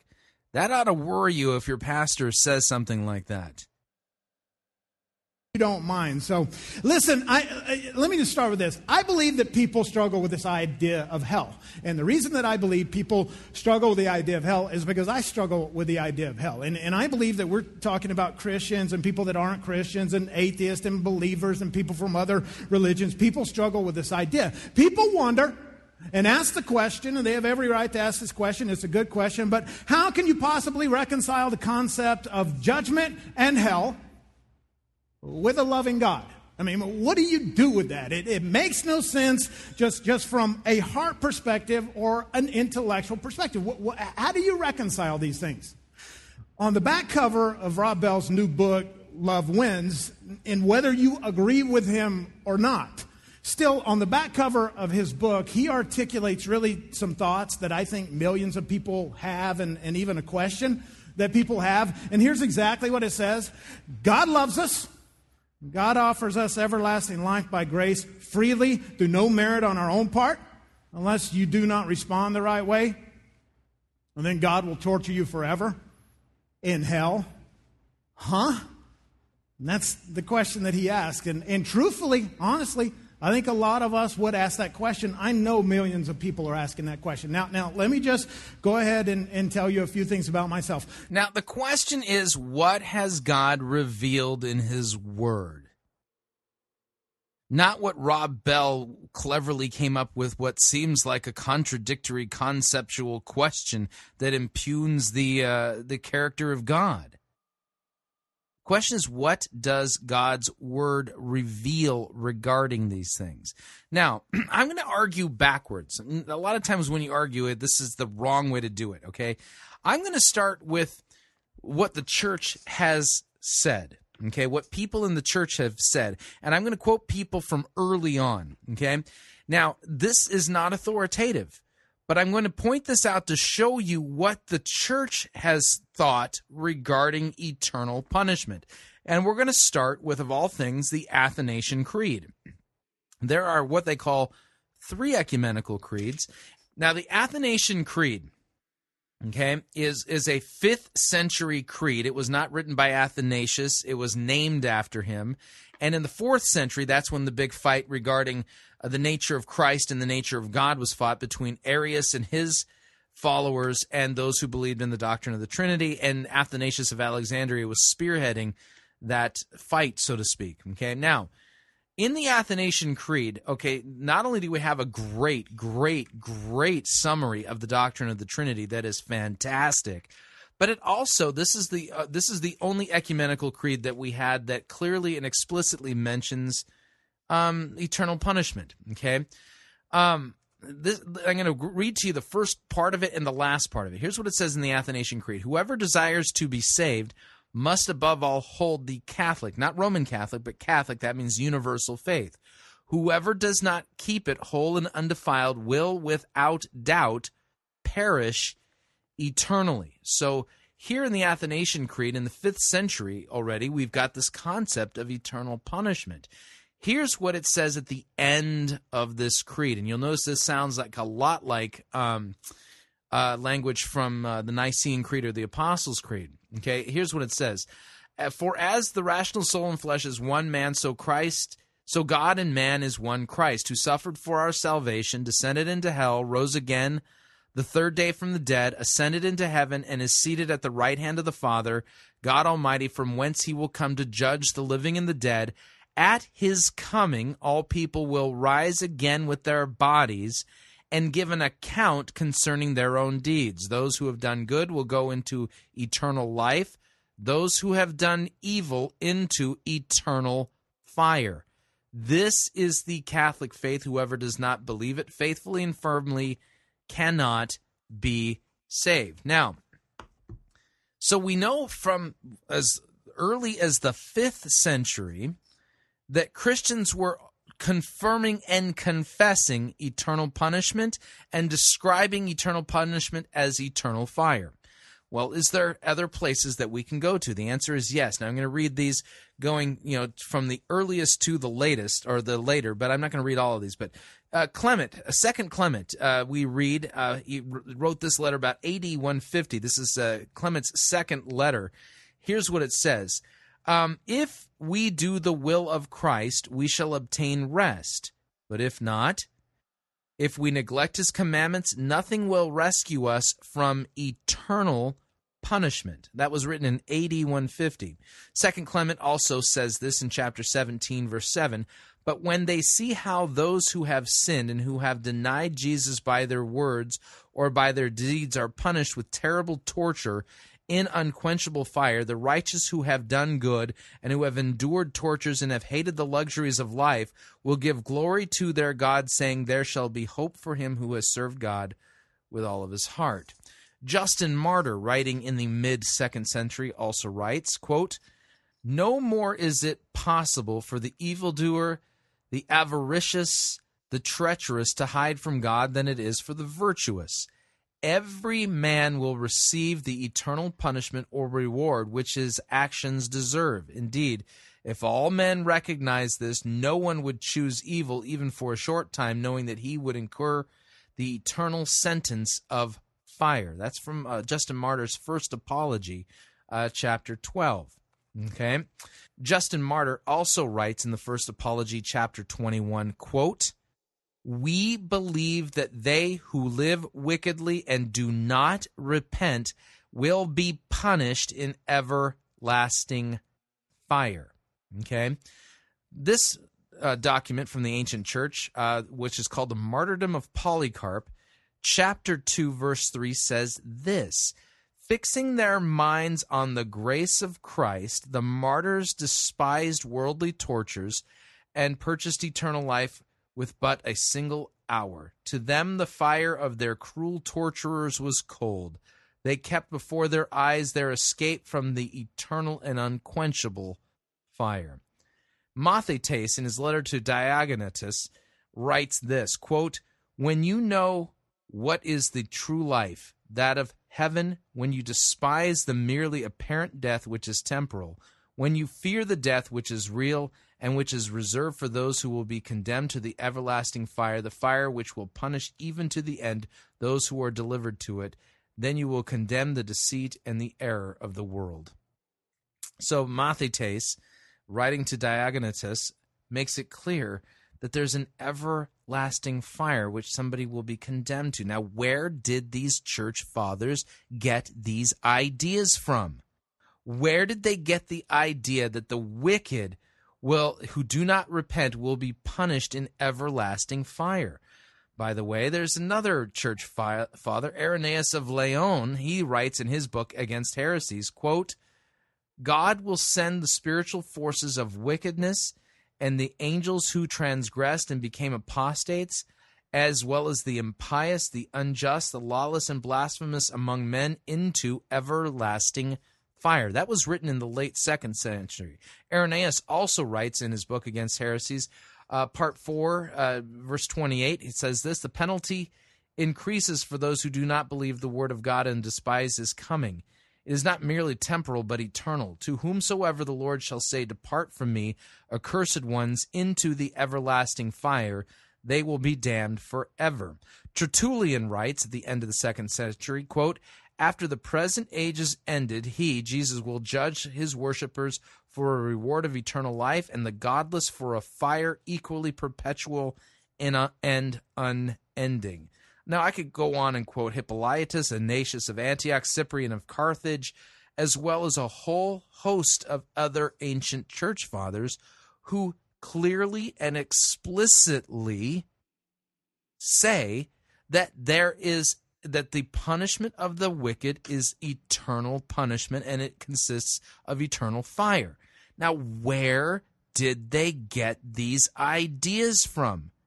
This is what the church has confessed from the earliest church fathers after the writing of the New Testament. So where did these Christian guys, where did these church fathers get this idea from? Did they just pull it out of the sky? They didn't get it from, by the way, all these church fathers that I quoted, they all wrote long before Constantine. So they didn't get this from Constantine. Now, granted, the Athanasian Creed was written after Constantine, but you'll notice that what the Athanasian Creed confesses is consistent with what the early church fathers confessed regarding eternal punishment long before Constantine was a glimmer in the eyes of his mommy and daddy. So the question, where did they get this idea from? Where did they get it from? We'll get to that in a minute, but let's continue with the sermon. Number one, I am not a universalist. Number two, I'm not a heretic. I don't think, as far as I know, I'm not.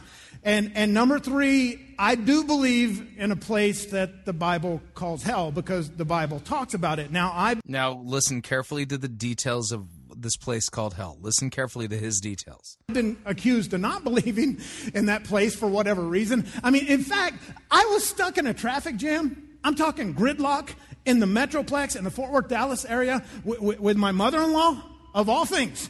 And she was quite concerned that I didn't believe in hell.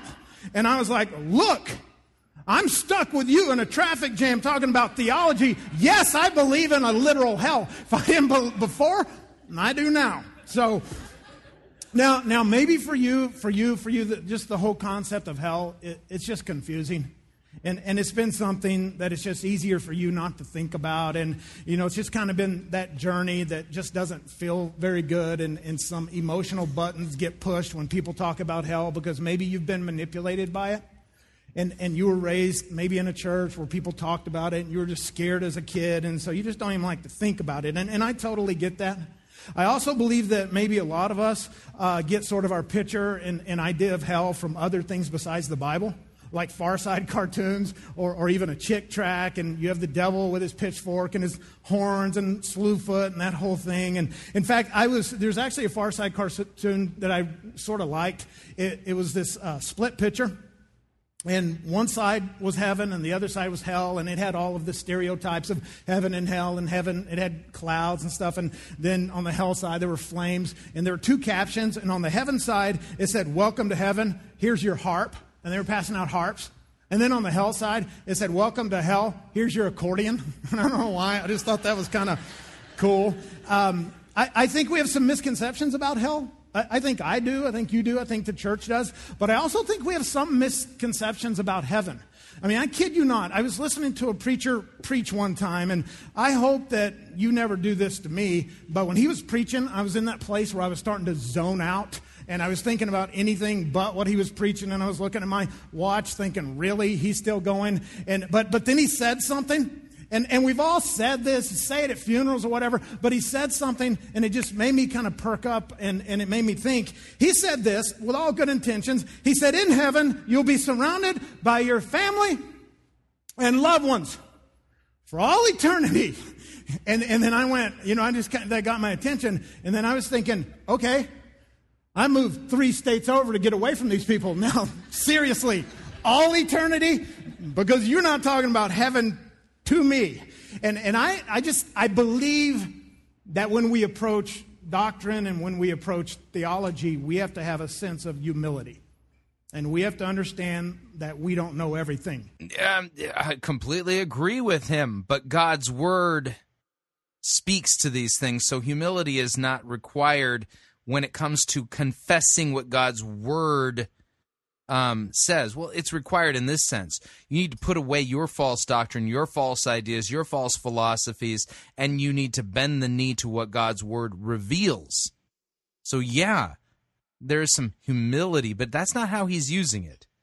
If you're certain, if you're speaking boldly about what God's Word says regarding this, that's not being humble, that's being arrogant. Yeah, the way he's using the phrase is the postmodern way, which flips it upside down and backwards.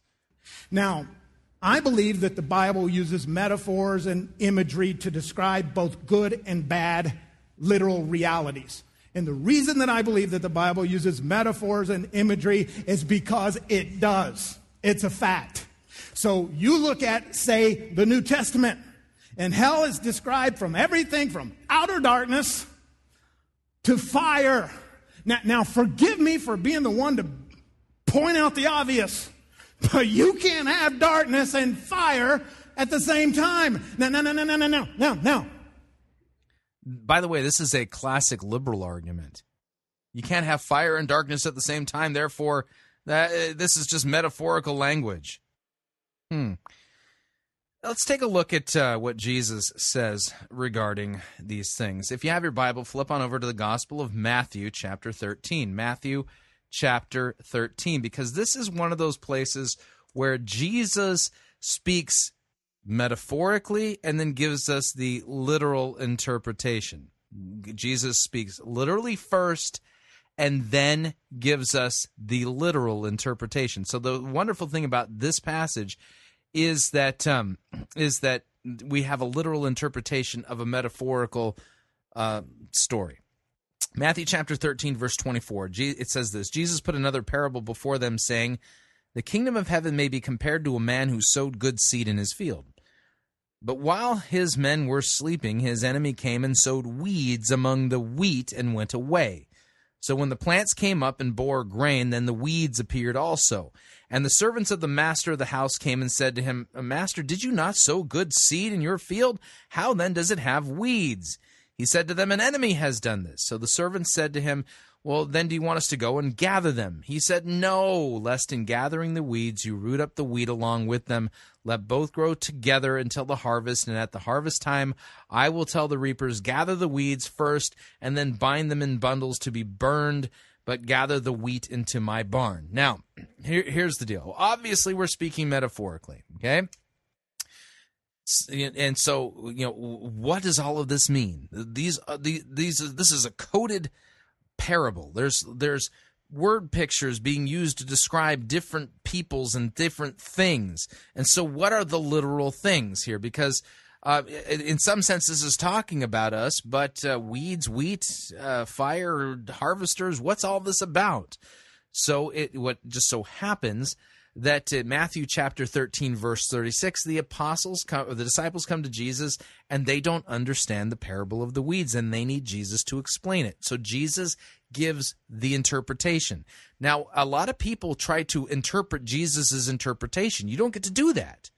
Jesus gave his interpretation of the metaphor, and his interpretation stands without your interpretation. Got it? Here's what it says. Verse 36, then he left the crowds and went into the house, and his disciples came to him and said, explain to us the parable of the weeds of the field. Jesus answered, the one who sows the good seed is the Son of Man. Okay, so so good seed, the one who sows it, that's Jesus. The field, that's the world. The good seed is the sons of the kingdom. The weeds are the sons of the evil one. The enemy who sowed them is the devil. The harvest is the close of the age, and the reapers are the angels. So here's what he says. Just as the weeds are gathered and burned with fire, so will it be at the close of the age.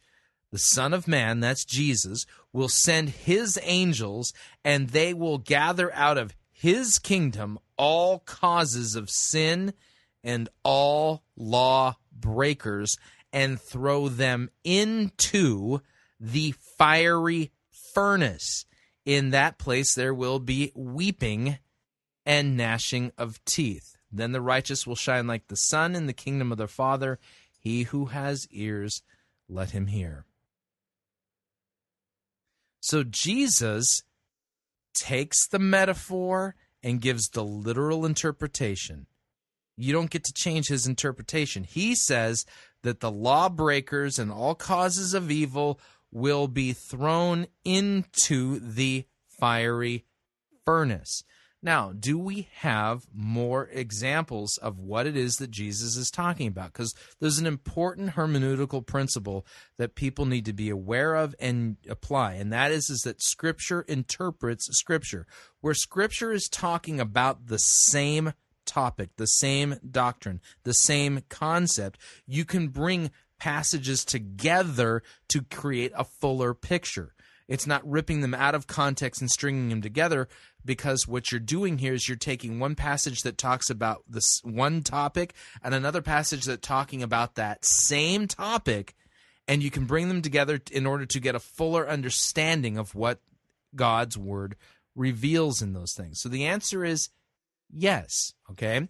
So if you have your Bible, let's go on over to Matthew chapter 25. Matthew chapter 25, where Jesus tells the story of the sheep and the goats. Okay? Here's what it says. Matthew 25, verse 31. When the Son of Man comes in his glory and all the angels with him. Now, immediately, you should be going, okay, Jesus talked about this. Jesus talked about this in Matthew chapter 13. This is the same topic, remember? So at the close of the age, when the Son of Man comes in glory, he's going to send his angels out, right? This is the same topic. Same topic. When the Son of Man comes in his glory and all the angels with him, then he will sit on his glorious throne. Before him will be gathered all the nations. He will separate people one from another as a shepherd separates the sheep from the goats. Did we not hear about this separation in Matthew 13? Yes, we did. Okay, he will place the sheep on his right. You can say the sons of the kingdom, the wheat on his right. And on his left, the goats. That would be the sons of the evil one, the weeds. The zizania, that's the Greek word for it. The weeds, the unbelievers on his left. Then the king will say to those on his right, come, you who are blessed by my Father, inherit the kingdom prepared for you from the foundation of the world.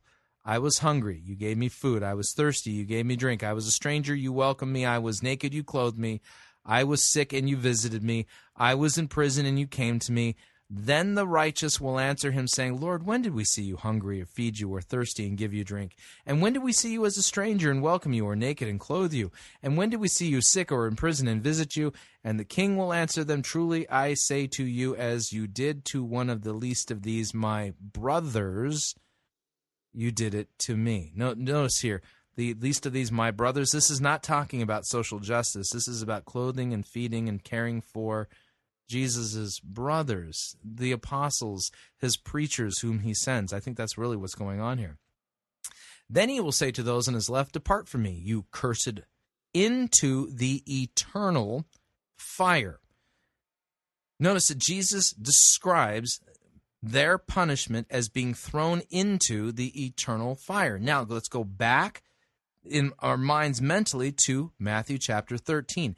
In Jesus' interpretation of the parable of the weeds, Jesus makes it clear that the weeds are gathered up and thrown into the fire. And then Jesus, in his interpretation, says, just as the weeds are gathered up and burned, so the sons of the evil one are going to be gathered up and thrown into the fiery furnace. So using the principle of Scripture interpreting Scripture, where we're talking about the same topic, Jesus here now is making it clear that the fiery furnace is described as the eternal, or the fire eternal. Okay? Eternal modifying the word fire. That's on purpose. It's not that the fire is going to burn for a long time. It's that the inhabitants who are in it are going to be in it eternally. Okay? And it was prepared for the devil and his angels. For I was hungry, you gave me no food. I was thirsty, you gave me no drink. I was a stranger, and you did not welcome me. I was naked, and you did not clothe me. Sick and in prison, and you did not visit me. And then they will all answer, saying, Lord, when did we see you hungry or thirsty or a stranger or naked or sick or in prison and clothed and did not minister to you? Then he will answer them, truly I say to you, as you did not do it to the least of these, you did not do it to me. And these, the goats, will go away into eternal punishment, but the righteous into eternal life. Notice eternal life and eternal punishment are spoken in the same breath, in the same sentence. To deny that the punishment is eternal is to deny that eternal life is eternal. You can't do it grammatically. It doesn't make any sense. So this is what the Scriptures teach. Now this answers the question that I asked or posed earlier. Where did the early church fathers get the idea that the wicked would be punished eternally in eternal fire? Answer, they got it from Jesus. They were taught it by the apostles. The apostles who basically went out and preached and proclaimed Christ and Him crucified for our sins and got the whole church enterprise rolling, planted the first churches.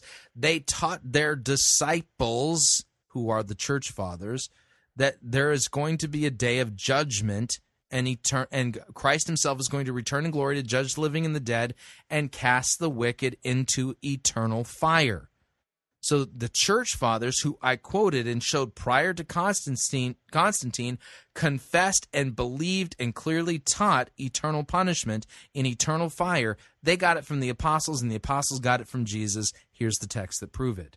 Okay. Now there's one other passage I want to bring into your attention. Okay, it's found in the book of Revelation. Let me find it real quick here. It's at the very end of the book, if you would. It's in Revelation chapter 20, and I'm going to start at verse 14. Revelation chapter 20, verse 14. Here's what it says. Then death and Hades were thrown into the lake of fire. This is the second death, the lake of fire. If anyone's name was not found written in the book of life, he was thrown into the lake of fire. When you go back and you read that in context, you'll realize that Revelation chapter 20 is describing that same event that Jesus discusses in Matthew chapter 13 as well as Matthew chapter 25, the great day of his return in glory when he sends the angels out. It's the day of judgment. And it says, on that day, death and Hades will be thrown into the lake of fire, and that if anyone's name was not written in the book of life, he was thrown into the lake of fire. Jesus talks about into the fire, into the eternal fire prepared for the devil and all his angels, Matthew 25. Jesus talks about the fiery furnace, Matthew 13. Here, the Apostle John, who saw this as a vision and a revelation when he went up to heaven and saw this, God revealed this to him. Again, the Scriptures are clear and they are consistent. So now the question is, how on earth do you avoid this? Because your sins that you've committed against God have earned this. And so have mine, by the way. So how do you avoid this? The answer is you repent of your wickedness. You confess that you are wrong, that you are by nature a sinner, that you confess that you have sinned against God in thought, word, and deed, and you trust the good, comforting words of the gospel, that Christ bled and died for you, paid your punishment for you, suffered the wrath of God for you on the cross, and that God has pardoned you as a result of Christ. Repent and believe this good news. For all who call upon the name of the Lord will be saved. This is what the Scriptures teach, clearly and unambiguously. And Tommy Sparger, unfortunately, is not going to teach this, as you're about to see. We continue. Do not conclude that I'm a heretic. Wait at least a week. And if you have issues, if you want to talk with me, I'm an open book. Send me emails at joefreeman@northpointchurch.tv or anybody but Tommy.northpointchurch. No, I'm just kidding. No, I'm not kidding, actually. But anyway, here is my definition of hell. If you want to know my definition of hell, it is this. Okay, already we got a problem. Here's my definition of hell. No. What is the Bible's definition? How does God define hell? How does God reveal hell to be defined? Not your definition. You're not to have your own definition. I'm not to have my own definition. We are to approach the Scriptures humbly, remember? Which means we need to humbly bend the knee and receive from God what He has revealed and believe it, confess it, and proclaim it. It is that place where God is not. It is a lot like Oklahoma, if you really think about it. I'm kidding. Okay, come back, because I'm getting serious now. That my definition of hell is it is the place where God is not, and heaven, well, that's the place where God is. That's in His presence. And separation from that, the absence of that is hell. Okay, that's his definition. But is that the definition offered in Scripture? Answer, not even close. If you have your Bible, flip on over to the book of Revelation chapter 14. Revelation chapter 14, I'm going to start at verse 9. Here's what it says. And another angel, a third, followed them, saying with a loud voice, if anyone worships the beast and its image and receives a mark on his forehead or on his hand, he also will drink the wine of God's wrath, poured full strength into the cup of his anger, and he will be tormented with fire and sulfur in the presence of the holy angels and in the presence of the Lamb. And the smoke of their torment goes up forever and ever, and they have no rest, day or night, these worshipers of the beast and its image, and whoever receives the mark of its name. So Tommy Sparger's personal definition falls short of what God has revealed. I'm sorry, but it makes it very clear in Scripture that those who are in hell are not away from God's presence, but that they are suffering in the very presence of God's angels and of the Lamb. That's what the Scriptures teach. So already we've got a problem because Tommy Sparger is giving us his definition, not the biblical one.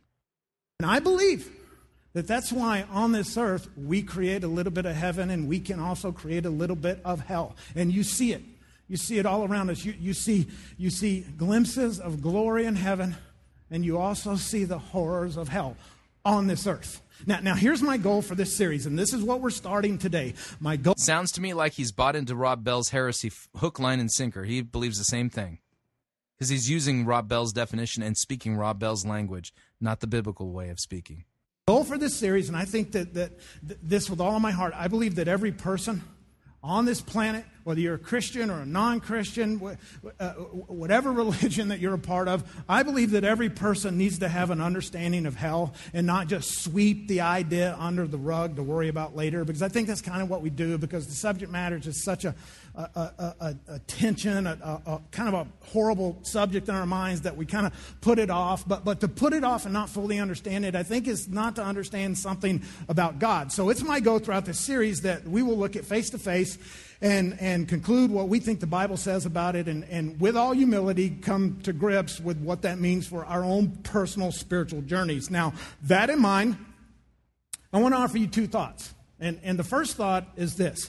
Understanding hell is crucial to understanding your own heart. And it really is.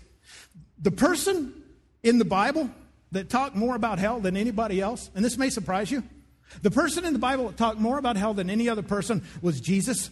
And there was a day that he told this parable or this story about the afterlife. And I want to share that with you today. It's found in Luke chapter 16. He shares this parable about the afterlife. And here's my guess. If you're normal, you've had thoughts about the afterlife. Whatever you believe in or don't believe in, whether you're a Christian or not, even if you're an atheist, I would assume at one point you thought about what could there be in the great beyond. So Jesus tells this parable about the afterlife. Now, what you have to understand is that in his day and in his culture, when they told parables, what these were stories. And these were made-up stories that they would invent to drive home a truth, and in his case, Jesus's, a spiritual truth. So what we're going to read today, and we're going to read this whole parable, it's a metaphor. It's not literal. You don't take every literal thing he says and create a theology out of it. He is driving home a spiritual point. That in mind, Luke chapter 16, verses 19 to 31, we're going to read this whole parable, and it's a little... Okay, by the way, this is exactly why I went to Matthew chapter 13, because Jesus begins speaking metaphorically and then gives us the interpretation, so that we can build a proper theology. And that's why I showed you the cross-references to Matthew chapter 13 as Matthew 25 and then Revelation chapter 20. They all teach the same thing. And so here's the deal. When we then, with our understanding then from the clear passages of what Jesus said in Matthew 13, Matthew 25, and Revelation chapter 20, can we then make sense of what's going on in Luke 16? The answer is yes. The picture that we see in Luke 16 is still consistent, 100% consistent with the literal interpretation that Jesus gives in Matthew chapter 13. But Tommy's not going there. He's going to Matthew 16 and then basically saying, don't take these literal. But he's omitting the other passages that give us the clear and literal understanding that we can build our theology on, which I have shown from the ancient church fathers is consistent also with what the church has confessed from the beginning. There's a reason for that. Let's continue. Freaky. So buckle up. Here we go. There was a rich man who dressed in purple and fine linen. Now, back then, that's what the rich people dressed in purple. Back then. These days, strange people dress in purple. I'm just kidding. Those of you wearing purple, you're cool. There was a rich man who was dressed in purple and fine linen and lived in luxury every day. And at his gate was laid a beggar named Lazarus, covered with sores, and longing to eat what fell from the rich man's table. Even the dogs came and licked his sores. Everybody say gross. 2 people think that's gross. Really.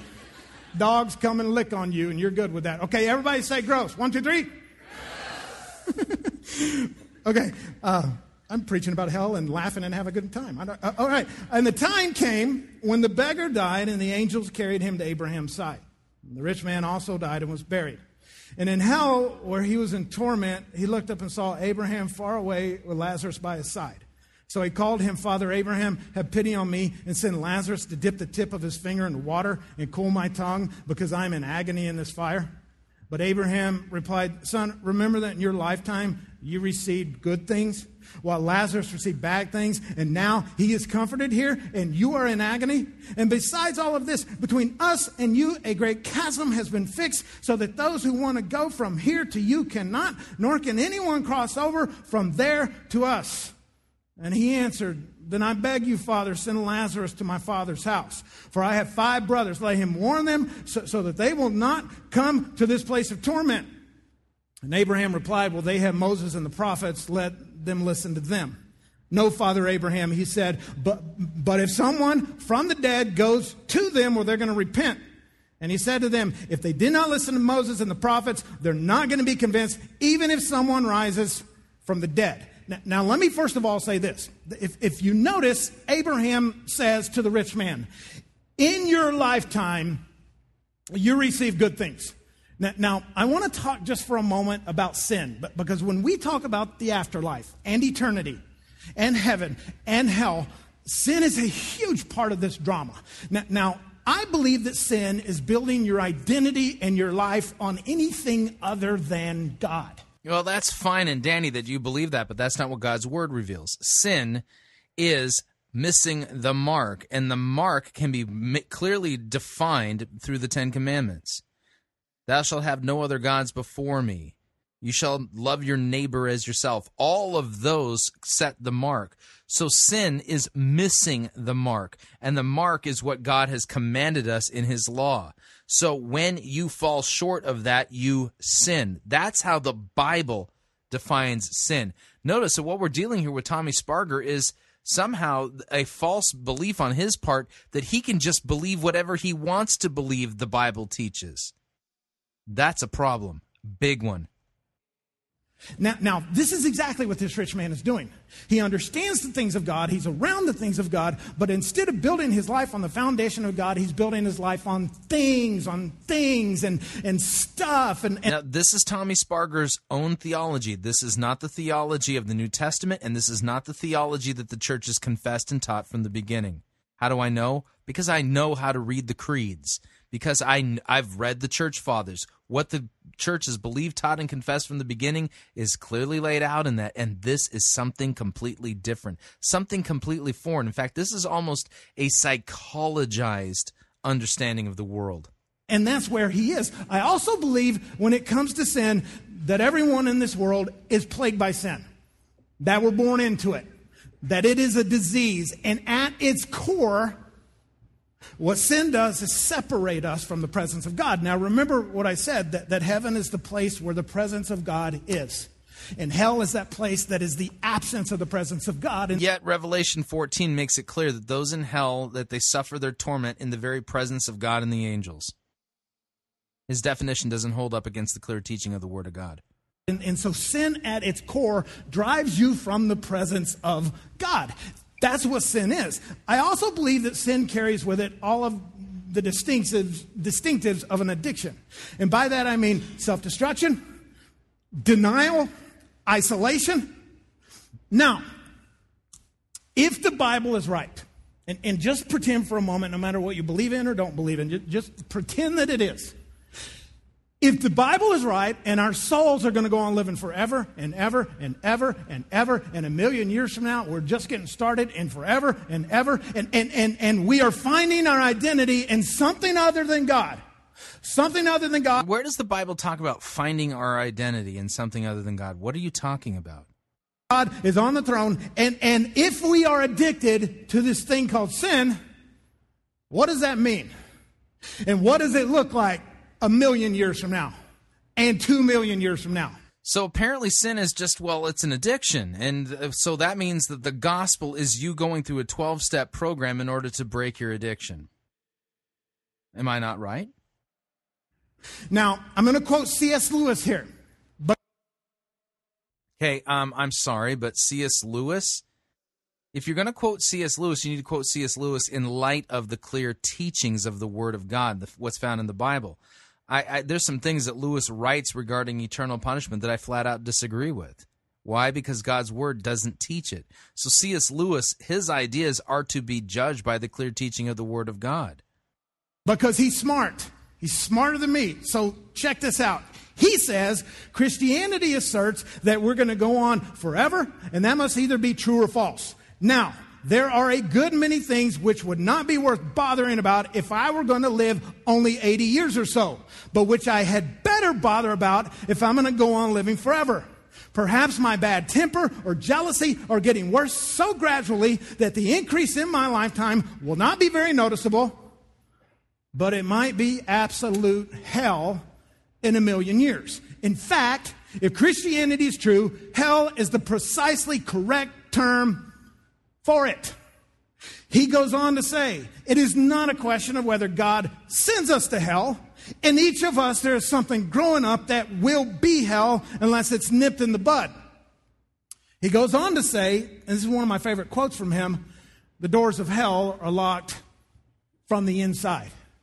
Now, that's a fine quote, but the reality is that's not what the Scriptures teach. People are thrown into hell. Lock them. So this whole notion of hell is this. You, we want our addiction. We want our thing. We want our stuff. We want our priorities. We want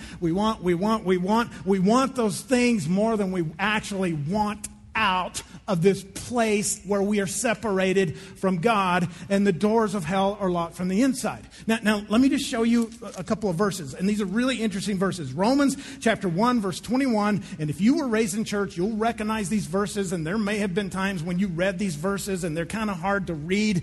You know, they give you kind of one of those weird feelings, and others of you, maybe you weren't raised in church, and you don't know a ton about the Bible, but listen, when you hear this, it's just, I think it's going to register, it's going to, Okay, I'm going to point something out here. Revelation chapter 1 is not about hell.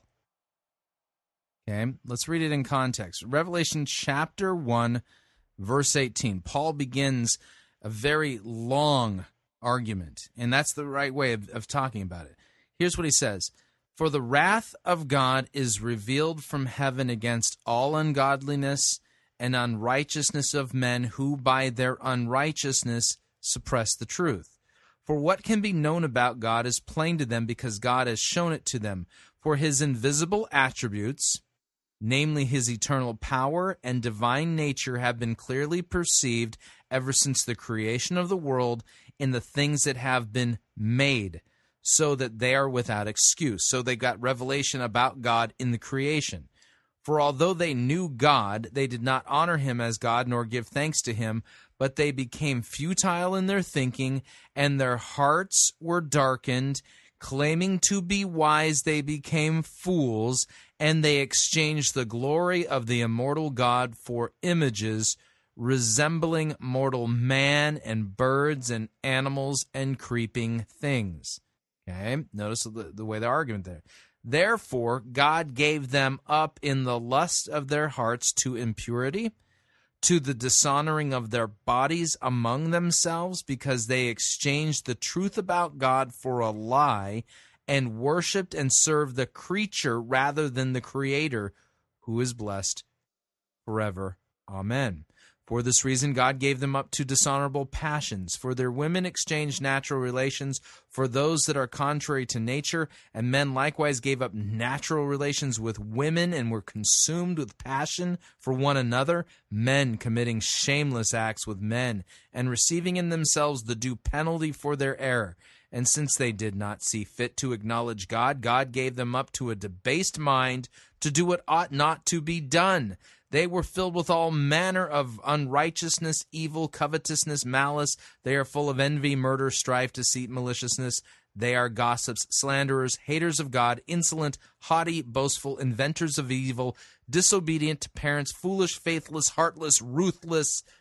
Though they know God's decrees that those who practice such things deserve to die, they do not only do them, but they give approval to those who practice them. Now, this does demonstrate God's wrath, because the Apostle Paul says here that this is the temporal punishment for sin. But you'll notice what's missing in this passage. Nowhere in this passage does it say, this is what hell is. This is what eternal punishment means. It's not what the passage says. So what he's doing here, he's taking a passage that isn't about hell and trying to pass it off as if it is about hell. And he's redefining hell in light of this passage, but this passage isn't about hell. We continue. spark your attention. So Romans 1:21, it says, for although they knew God, they neither glory. Now, let me stop there. They knew God. They knew the things of God.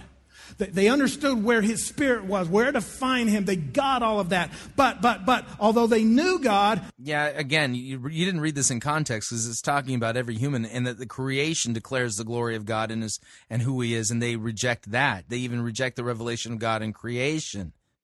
They neither glorified Him as God, nor gave thanks to Him, but their thinking became futile, and their foolish hearts were darkened.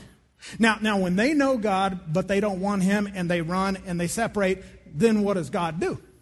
And we get that in several of the next verses. And I'm going to read a few of these verses, and I want you to try to pick out a theme, something that keeps happening. Check it out. Verse 24, therefore God gave them over to the sinful desires of their heart. Verse 26, because of this, God gave them over to shameful lust. See it? Verse 28, furthermore, since they did not think it worthwhile to retain the knowledge of God, He gave them over to a depraved mind. Now, what is that? God gave them over. God gave them over. God gave them over. Is that cruelty? Cruelty on God's part? It's not. What is God doing? Giving them the keys to the car because they want control. I mean, the truth of the matter is this. We do have free choice. And what they have said over and over and over to God, God, we know you, but we don't want to know you.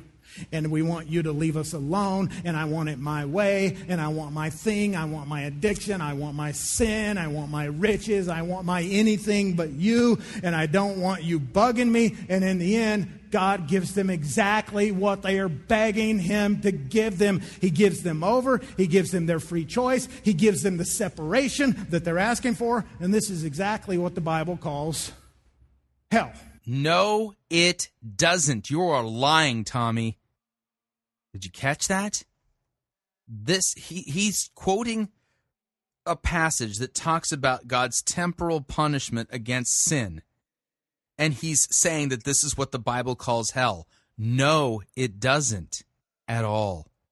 He's taking a passage out of context and applying it to the definition of eternal punishment. And that's not what Scripture says at all.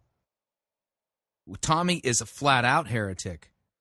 And he's twisting God's word, and he's not telling these people the truth. And the reality is that this telling that he tells then ends up distorting the gospel that he preaches so that it's no longer the biblical gospel. Their choice, not God's. Now, note the rich man in this parable. Look at him. He wants it his way. He still wants it his way. This dude is in hell, and he's in total denial about his situation. He expects Lazarus to come and still be his servant like he was on earth. He's still holding on to his status that he had on earth. He never even asked to get out of hell. He just wants Lazarus in. And he strongly insinuates that God didn't give him enough information. And he's doing a lot of things, but one of those things is not trying even to repent. Now, here's what I believe. And I believe this with all of my heart. And if you... It doesn't matter if you believe it with all of your heart. If it's wrong, it's wrong.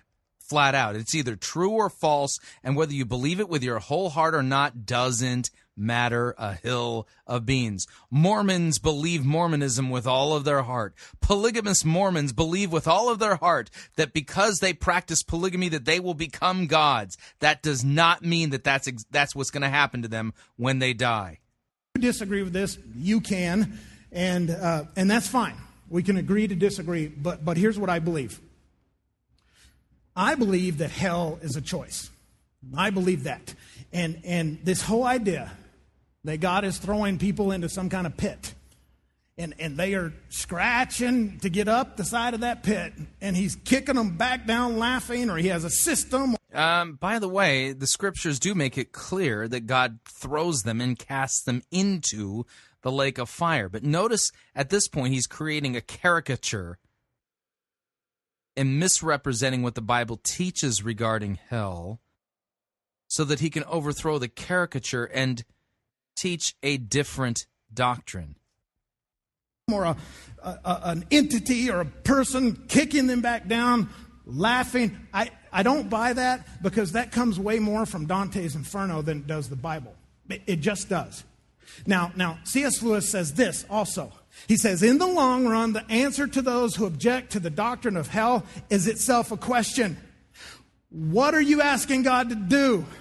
Wipe out past sins and give them a fresh start? He did that on Calvary. To forgive them, they're not asking for forgiveness. To leave them alone, because that's what hell is. And this is C.S. Lewis. There are only two kinds of people in the end. Those who say to God, thy will be done, and those to whom God says in the end, your will be done. All who are in hell chose it. Without that self-choice, it wouldn't even be hell. That's what C.S. Lewis says. Now, let me read to you a Rob Bell quote on this subject of choice. Now, let me say something about Rob Bell, because he has a book out called Love Wins, and it's been very controversial. People, before they even read it, were blogging about it. So I'm not here to defend his theology or attack it. You can read it yourself and come to your own conclusions. But here's what I do think of him. I think he's done a lot for the kingdom of God. Yeah, a lot of destruction. I think he's a great guy. I think he loves God. I think he's a pantheist and a heretic. We've used some of his curriculum around here for our small groups. I've read some of his books. I think he's great. Here's what I believe about that situation. Now, that should tell you something. I think you should avoid Tommy Sparger's church like the plague, like as if your very soul depends upon it. Like if you believe the doctrines taught there, you might end up in hell. That's how serious this error is. To me, it's not even a matter of Rob Bell and his theology. It's a matter of the state of where the church is right now. I believe that he was treated by the Christian community like crap. I just believe it. I think we judge first and ask questions second. And really, it's not as if Rob Bell put a video out promoting the book that literally just flat out assaulted the doctrine of eternal punishment. It's not like Rob Bell did that. Like, he's just an innocent guy who was just walking down the street, minding his own business, writing poetry, emergent poetry, and all of a sudden a big band of nasty, horrible, terrible Christians ganged up on him for no good reason. Oh. I don't know where that comes from, but I don't like it, honestly. But here's what Rob Bell says. Here's what he says. Jesus is teaching about hell, a volatile mixture of images, pictures, and metaphors that describe the very real experiences and consequences of rejecting our God-given goodness and humanity. Again, our choice. So understanding hell is crucial to understanding your own heart. Now, my second point, you may have one of those, what you talking about, Willis moments. And if you don't know what that is, ask your parents, I guess. I'm getting old. But number two, understanding hell is crucial to understanding the love of God. Now, you may say, what in the world? And here's where I'm just asking you, hang with me, track with me, don't zone out, take your medication, do whatever you need to do. Give me 5 minutes here. Now, this understanding hell is crucial to understanding the love of God. Now, back to this parable.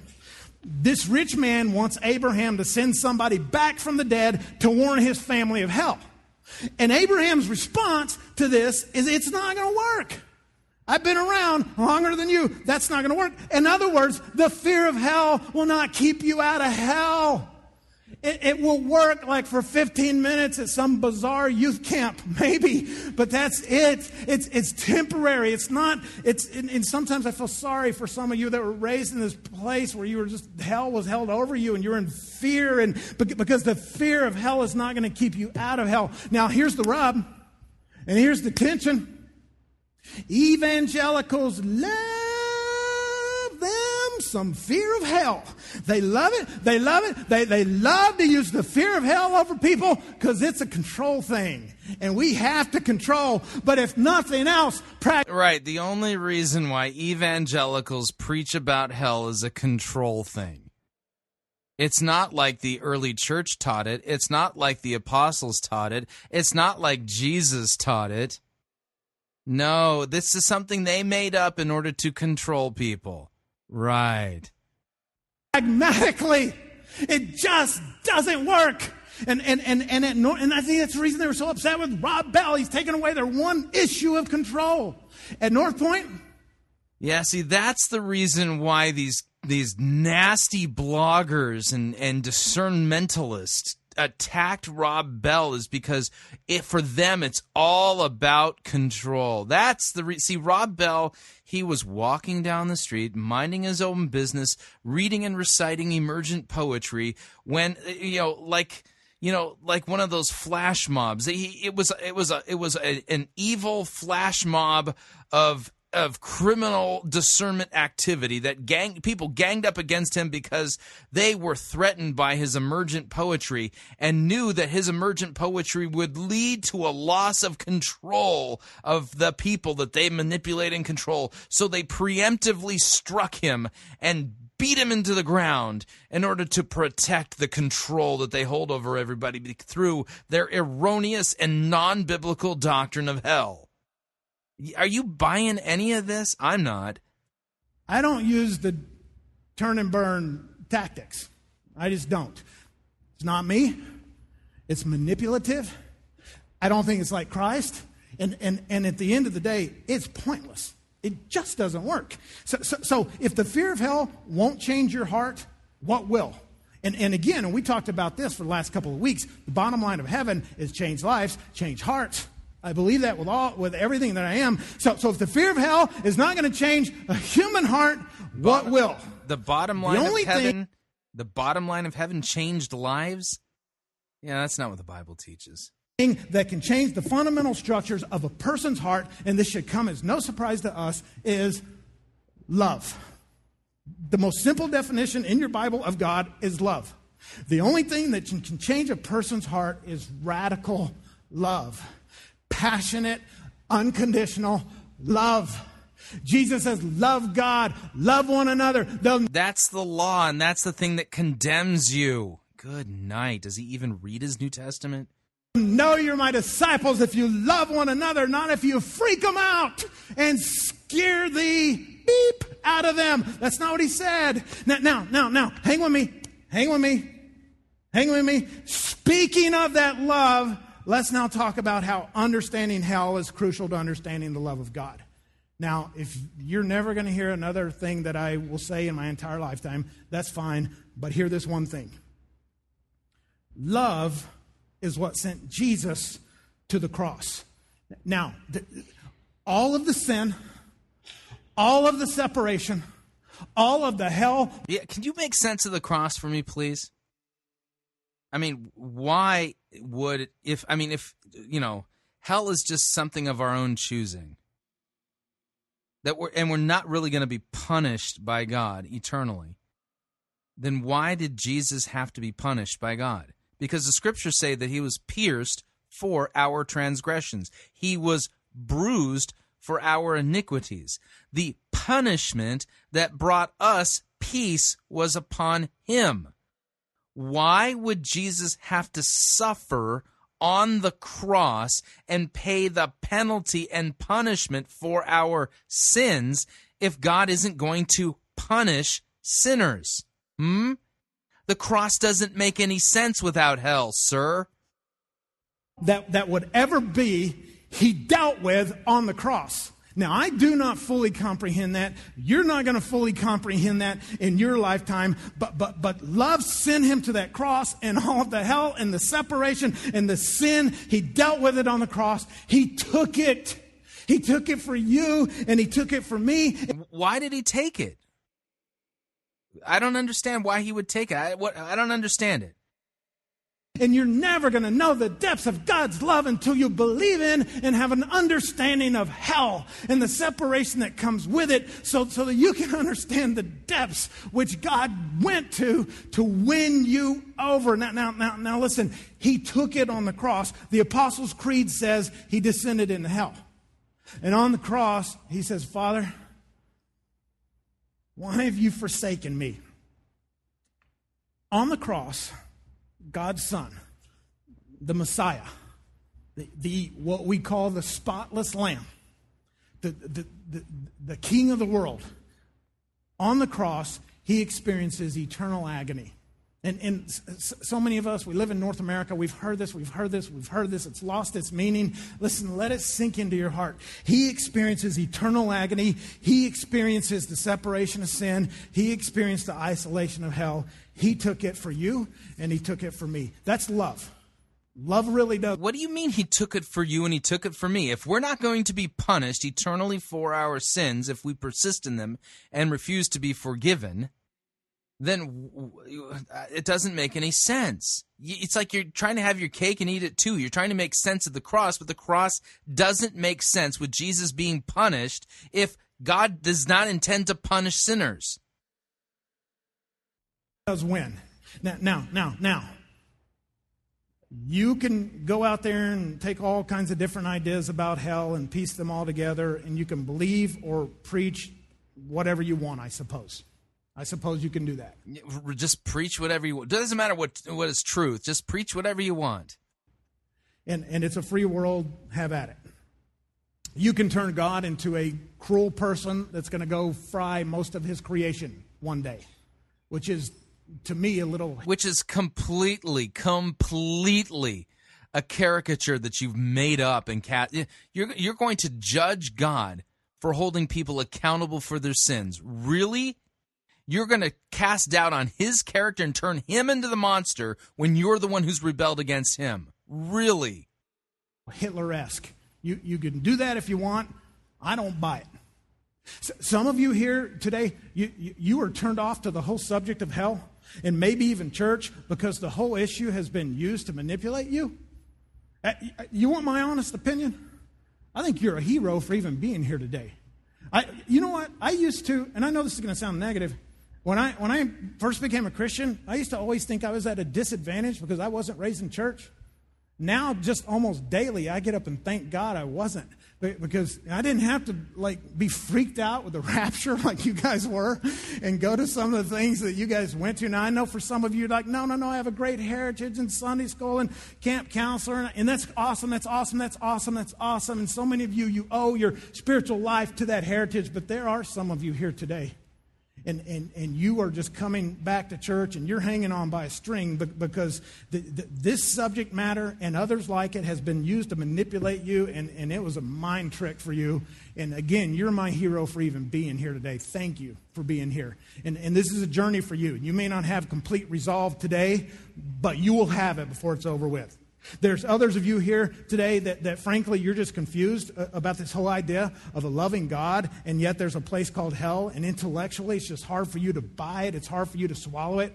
I fully get that, and this is a safe place for you to come, Northpoint is, and ask questions and go on a spiritual journey and just be honest, and that's fine. Now, listen, we're just starting this series. And we're going to be asking a lot of questions, and we're going to be covering a lot of territory, and we're going to be looking at a lot of scripture. But here's my hope for every person here. And this, we may not have complete conclusion with this today, but I hope a journey starts. Here's my hope for every person. Whether you've been a Christian for the last 20 years, or you're new at this, or you are young, or you are old, or you are black, or you are white, or you are married, or you're a grandparent, or you're a student, or you're going to college, or you're in high school, no matter who you are, what your ideology is, here's my hope. And I hope this begins in this series, and I hope a seed is planted, and I hope it grows. I hope you start to see God as the creative, passionate genius that he is. That's what I hope. I hope that you begin to understand that there is a method to his madness, because there is. And I hope you begin to understand that you are a part of his plan, because you are. And some of you, maybe you feel like you've screwed up way too much and he doesn't care and he doesn't have anything for you. You're wrong.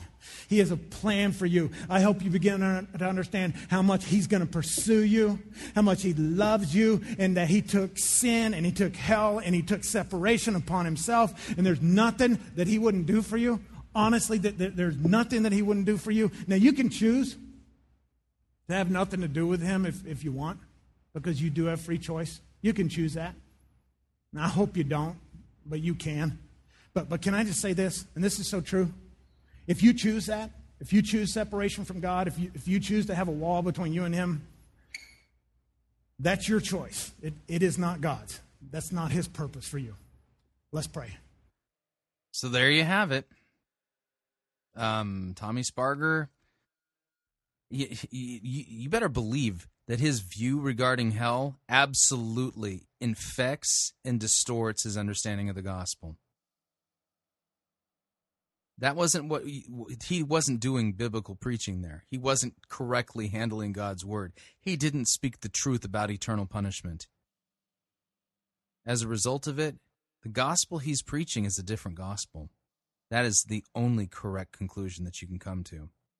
Pray for Tommy Sparger. Pray that he's brought to repentance, and that the clear teaching of the Word of God and the biblical gospel would be what he instead embraces, teaches, and confesses. Because what he's doing right now, what you just heard, that was Rob Bell's false teaching, basically being taught to thousands upon thousands of seeker-driven church attendees, as if that's what the Bible teaches. Yeah, false doctrine matters. It's going to matter to those thousands of people. Because if they persist in that false gospel, not much hope. Pray that they're brought to repentance and the truth would come out, and that they would believe it and repent of their false doctrine that they just heard and were taught by Tommy Sparger. All right, we're at the end of another edition of Fighting for the Faith. I need to remind you, Fighting for the Faith, this is listener-supported radio. If you don't already support us, we truly do need your help. You visit our website, fightingforthefaith.com. When you get there, click on one of the friendly yellow buttons. We talk about them all the time here. And thank you for those of you who have supported us and for those of you who will support us by visiting our website. So what'd you think? I'd love to get your feedback. My email address, talkback@fightingforthefaith.com. Or you can ask to be my friend on Facebook. It's facebook.com/Pirate Christian. Or you can follow me on Twitter. My name there, Pirate Christian. Till tomorrow, may God richly bless you in the grace and mercy won by Jesus Christ and his vicarious death on the cross, penal substitutionary death on the cross for your sins and mine, which doesn't make sense unless God punishes sinners for their sins. Amen.